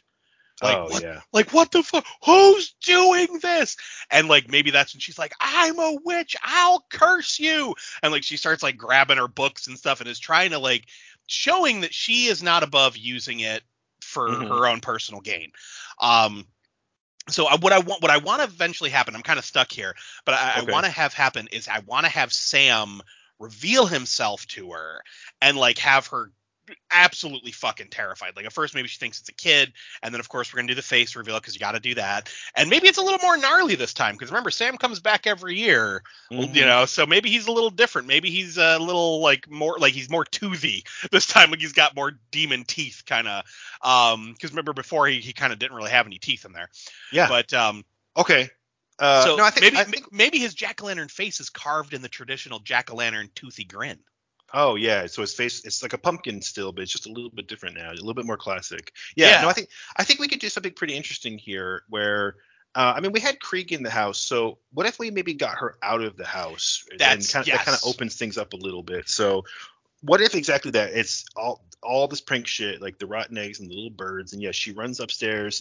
Maybe what she does is she runs into her bedroom or office or whatever, and she like has her like grimoire and her bottles of potions and stuff because she's obviously a witch. Like so, she's gonna run in there, slam the door, and just gonna be like I don't know who's doing this, but I'm gonna show you. And she like opens up the book and starts like pointing at a spell. It's like, ha, when did they see this? And she's like, okay, all I need is tincture of salamander. Like, where is that? And she turns around to her, where it was like her workspace, and like everything is smashed, like you said, smashed, and maybe there's like a little like fire in the corner, and then she's just like, what the hell? And then so she's like, oh, it's okay, I can make this work, I need to improvise. Okay, so she's flipping the pages and flipping and finding it. Here we go. Okay, so all I need is like hair of crone, and she like pulls a hair out of her own head, and I need I can't think of it, and then I can't think of all the ingredients, but like while she's trying to like figure this out, like, okay, you know, maybe I need like, skull of rat. Okay. And she's like digging around in the ground trying to find, no, that's a mouse. No, that's a ferret, whatever. And whatever it is, like, but in like sort of a panicked kind of a way. And then you hear like the banging on the door, banging. And she's getting more and more and more panicked, like trying to finish this spell or this little potion. And maybe she finally like gets it all together and she stands up just as like, Sam, now he's not banging. It's like the door just opens this time. Great. Okay, no, I love where you're going with this, but we want, like you said, we want to have him get her outside. Yeah. So maybe he doesn't reveal his true face yet. So like, he pops up in her house and like, she sees that it's, a little kid, and she's like, you've been the one causing all this trouble. Like and now she's like, maybe fuck the spell. I'm just going to beat the shit out of this kid, 'cause it's a kid, Yep. So she goes to come at him, and maybe he does the thing, like maybe not the sucker, maybe it's the candy bar with the razor blade in it. And he just fucking like stabs her in the thigh and runs, Yeah. and so she's like, oh, I'll show you. And maybe she chases him, and Oh, he nice. runs out of the house into the woods, and she's chasing after him into the woods. And when she gets out to like, gets to a certain part of the woods, maybe there's just like pumpkins everywhere, right? Like Oh, jack-o'-lantern, okay. very much like how the girl's house in part one. So Yep. She had lots of them. yeah, so I want to have her like walk out and be like, what the, or maybe no, maybe that's just right in front of her house, because remember Sam did that to Creed as well. Oh, Like yeah. he put all the jack-o'-lanterns. So yeah, when she runs out front, there's all these jack-o'-lanterns everywhere. And she's like, what the hell? Who did this? Who did, and she's pissed. Maybe she starts like knocking them over, like smashing them left and right. And she goes to grab the one, only it's Sam's head. And he Oh, nice. and he just like shrieks at her, and she screams, and then we see him pick like his body pick up the pumpkin and put it back on and chase after her. So she now runs off into the woods, and he's chasing her. Because what I want to have happen is I want to connect it back to your story with Okay. the witches, where their spell didn't go right. So Oh, there yeah. isn't Okay. protection. And remember, the gnomes were doing something themselves. That's They right. Yeah. So what if she gets chased out there, and we see the circle, the big circle that the gnomes created, and Sam just chases her out into the woods, and he kind of smiles and just sits down and crosses his arms, like he's just and she's like, what do you want from me? What do you want? And then like the ground starts to crack open beneath her, and Oh, have her like okay. Nice. freaking out, and we see like fire shooting up. And then have like, we could even have the like the voiceover of Anna being like, if you use spells for ill intent, it comes back on you threefold. And we could see like a Nice. flashback of Karen doing, or Brenda doing all these horrible things around town, and like hmm using spells for her own gain, like just a quick montage moment. And then we can see like fucking like red arms like reaching up out of the ground and grabbing at her. And like you could hear like demons howling and stuff, and they drag her to hell. Oh, yeah. No, I love that. That's awesome. Yeah, I definitely like tying that back into the other Witch Covenant thing because, yeah, I mean, at the time it was like, okay, like let's leave this open ended. You're not going to build like a Witch Coven, bonfire with arcane occult symbols and stuff, and then just like forget about it. It Right, seemed like right. it's something we could do something with. So yeah, no, I think this is really cool. Where, yeah, exactly. Like he drags her out there, and maybe she like sees all the gnomes just like growling at her like in the shadows. Like Yeah. let's tie, yeah, exactly, tie it back. Shit. Or Have the what? gnomes and the spectral cats all watching. Oh, yeah, the So spectral it's like, cats are there too. Yeah, that's right. That's right. And maybe the scarecrow is there. Maybe you hear that rattlesnake rattle of like the corn husks, and the scarecrow is going to stand there and watch. Like, why not? Or let's bring it all together, fuck yeah, yeah. right? And And yeah, And what I was gonna say after she gets killed, like when we're gonna close up the movie, we need to pan like over the town and see the quarry and hear the blah, blah, blah, blah, blah, blah, blah, hear the bubbling. Yes. Yeah, one more Dennis time. Sam Yeah. is happy. Exactly. One more time. Yeah, no, for sure. But like backing up to the sequence too, she could even maybe say something like, "You'll be sorry when my sisters get here. Like, they may not like to associate with me anymore, but like they'll see that I was right all along. Like, whatever. Like she says some Mhm. Karen ass bullshit, and of course, like, she's gonna look around and she's gonna see the gnomes and see the scarecrow and see the spectral cats, and it's gonna dawn on her that like this night has not gone the way that she would have expected. Right. Something has gone horribly wrong. Exactly. And as a witch, like, she would recognize that like the protection spell is broken, and like, like all hell is literally breaking loose, and here it comes. Yeah, and it could be like maybe she's saying like all the things you just said, like, when my sisters get here, blah blah blah, and you could hear like the growling. She looks around, she sees the gnomes, and she recognizes what they are. She sees the zombie spectral cats, like she sees Mr. Boots, maybe she sees Sam, sees the Hmm. scarecrow, and then like she looks around, and in like the trees, like all around, there's like pieces of her sisters, like there's Oh, intestines yes. hanging, and like Oh, maybe a witchy yes. hat.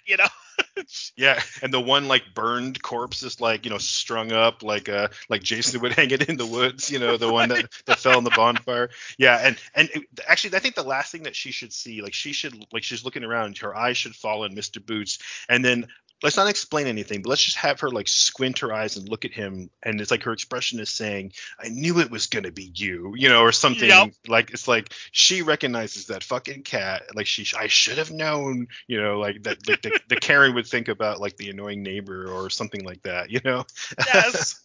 Oh God, yeah, I love this. She gets dragged into hell. Sam is watching Mr. Boots, and then yeah, the camera pans up, and yeah, just like you said, we pan across town, and it's like maybe at this point, everybody's headed on home. The night's over. You see, as we pan through town, we see people are, going to sleep, and the streets are clear. Maybe a couple of like random, drunken people, last minute trick or treaters running to get home. Yeah, and then we out past the RV, we hear the bubbling in that last minute, coming from the pit. Cut to black. Yes. And then then we cut to credits and at the end. Oh, dude, Hey, this worked out this so well. this came together so much better than I expected. I was nervous. I was fucking nervous Hmm. because I'm like, this is the first time we have done a multiple part story and tried to string the stories together. Now, I know we did our Mousetrap episode where we had all the random qualifiers, but this is like trying to string, like we each came up with 3 different stories and tried to mesh them together. Yeah, for sure. Like I said, we did talk a little bit ahead of time, but like you've mentioned already, it was really just making sure that we weren't stepping on each other's toes. And like Mhm. there was one thing where I was like, okay, let me twist that slightly. Like Scott was a little bit older originally than, or sorry, younger than I had originally had him planned to be. But that was just so it wouldn't, step on something else. And yeah, it was Mhm. like, but other than that, it was like, yeah, I had my ideas. I wanted to have like the mean person who steals trick or treat candy. I wanted to do like a classic anthology critter story and use that gnome that I saw in the first movie. And I thought, what better type of horror than an eldritch horror? Like you can always like, if you're stuck for ideas, like Lovecraftian monsters are certainly a way to go, and Oh hell yeah. that's really. But yeah, and then you came in and you were like, hey, you were like scarecrow, black cat, witch, and I'm like, cool. I didn't do any of those, so it Right. fits. And that's the thing, like I was just going like I'm like, all right, basic Halloween tropes, let's go. And I'm really happy with how this came out. Like I know I say this a lot, but I'd love to watch this. Yeah, heck yeah, dude. I love this one. Yeah. And I think it's, different enough that from the first movie while still, fitting into the same type of format. I was able to do callbacks to the first movie with, Mhm. my great pumpkin, Mr. Wilkins, story, which turned out way better than I thought. Like way, way better than I thought. I was not expecting to do an origin story. I really just wanted to do like the monster in the pit, but Right. it really, really worked out well. Yeah, I think this one was a fuckload of fun. So hell yeah, dude! Happy Halloween. Yeah, absolutely. And happy Halloween to everyone who's listening to this. If you're listening to it on Halloween, we hope you have a great time. If you're catching up to us later, that's okay too. We hope you had a great spooky season. We actually have more spooky stories coming, like we promised, all the way to the end of 2023. We will do some non-horror stuff in 2024. We already have 2 pretty awesome episodes that we're planning, and it's going to be a lot of fun. We have more cool episodes coming up, some more really fun stuff that I'm super excited about. And in the meantime, check us out at RaisedByRentals.com, at RaisedByRentals on the socials. We also belong to the Rad Pantheon, a super team of podcasters, artists, musicians, you name it, a bunch of cool creative friends supporting each other and helping to spread the gospel of rad stuff. If you like this show, there's a pretty good chance you're going to dig one or maybe all of our Rad Pantheon teammates at radpantheon.com and at Rad Pantheon on all the socials. Mike, do you want to add anything? Just also the same day this drops, we will be dropping a Halloween special over on the Boogeyman's Closet. So check out the Boogeyman's Closet on all of the socials or Boogeyman's Closet on Podbean. It's a great way to find it. Josh actually pointed this out to me, our archived episodes, I guess you would say, because Apple only holds so many, and I don't know if that's the same for Google Play and others. I'd have to double check. But on Podbean, all the episodes are listed, so that's a great way to find us now that we are officially over 250 episodes into that podcast. So yeah, check out Boogeyman's Closet on Facebook and Instagram. Also, I just want to give a quick plug to my Instagram and my TikTok, where it's a Zaracis, a Zaracis on both. I've been doing a lot of I've been doing daily drawings, and there's going to be a lot more artwork coming up as I'm getting back into working on a children's book. So there will be more stuff going on, more artwork going on the social media. So definitely check that out. Yeah, for sure. I'm glad you mentioned that. And I want to mention just 2 more quick things. If you like anthology horror as much as we do, you should also check out the recent episode of So It's Come to This, a Simpsons family podcast, where the normal hosts joined with the Boogeyman's Closet and covered another episode of the Simpsons Treehouse of Horror series. So that was a great episode that just recently came out as we record this. So it's definitely out for the Halloween season. So check that out.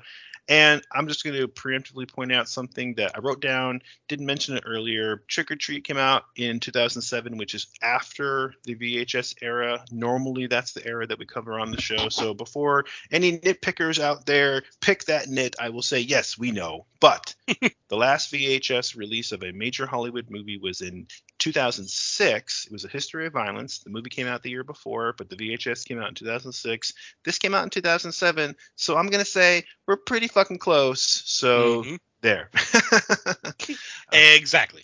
Plus, if we've done anything on this show, as we've evolved and changed over time. So, that's one of those little nitpicks that while we will mostly stay in the VHS era, we might stick a toe outside every once in a while. Yeah, just like when we do our original improvs that aren't based on anything. So we're not Exactly. really improving anything. We're just improving. But anyway, thanks for tuning in to the Raised by Rentals program. If you had fun with us, visit us on all the socials that we already mentioned. Leave us a comment, leave us a podcast rating, and let us know what you think we should improve next time. And with that, I'm Josh. I'm Mike. We have to return some videotapes.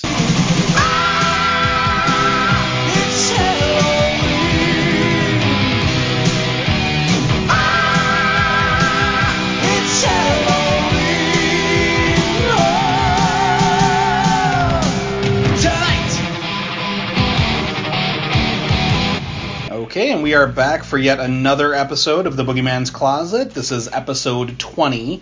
As always, I am Mike Alvarez. Maurice Gillifer. Susie Hunt. This is Trick or Treat.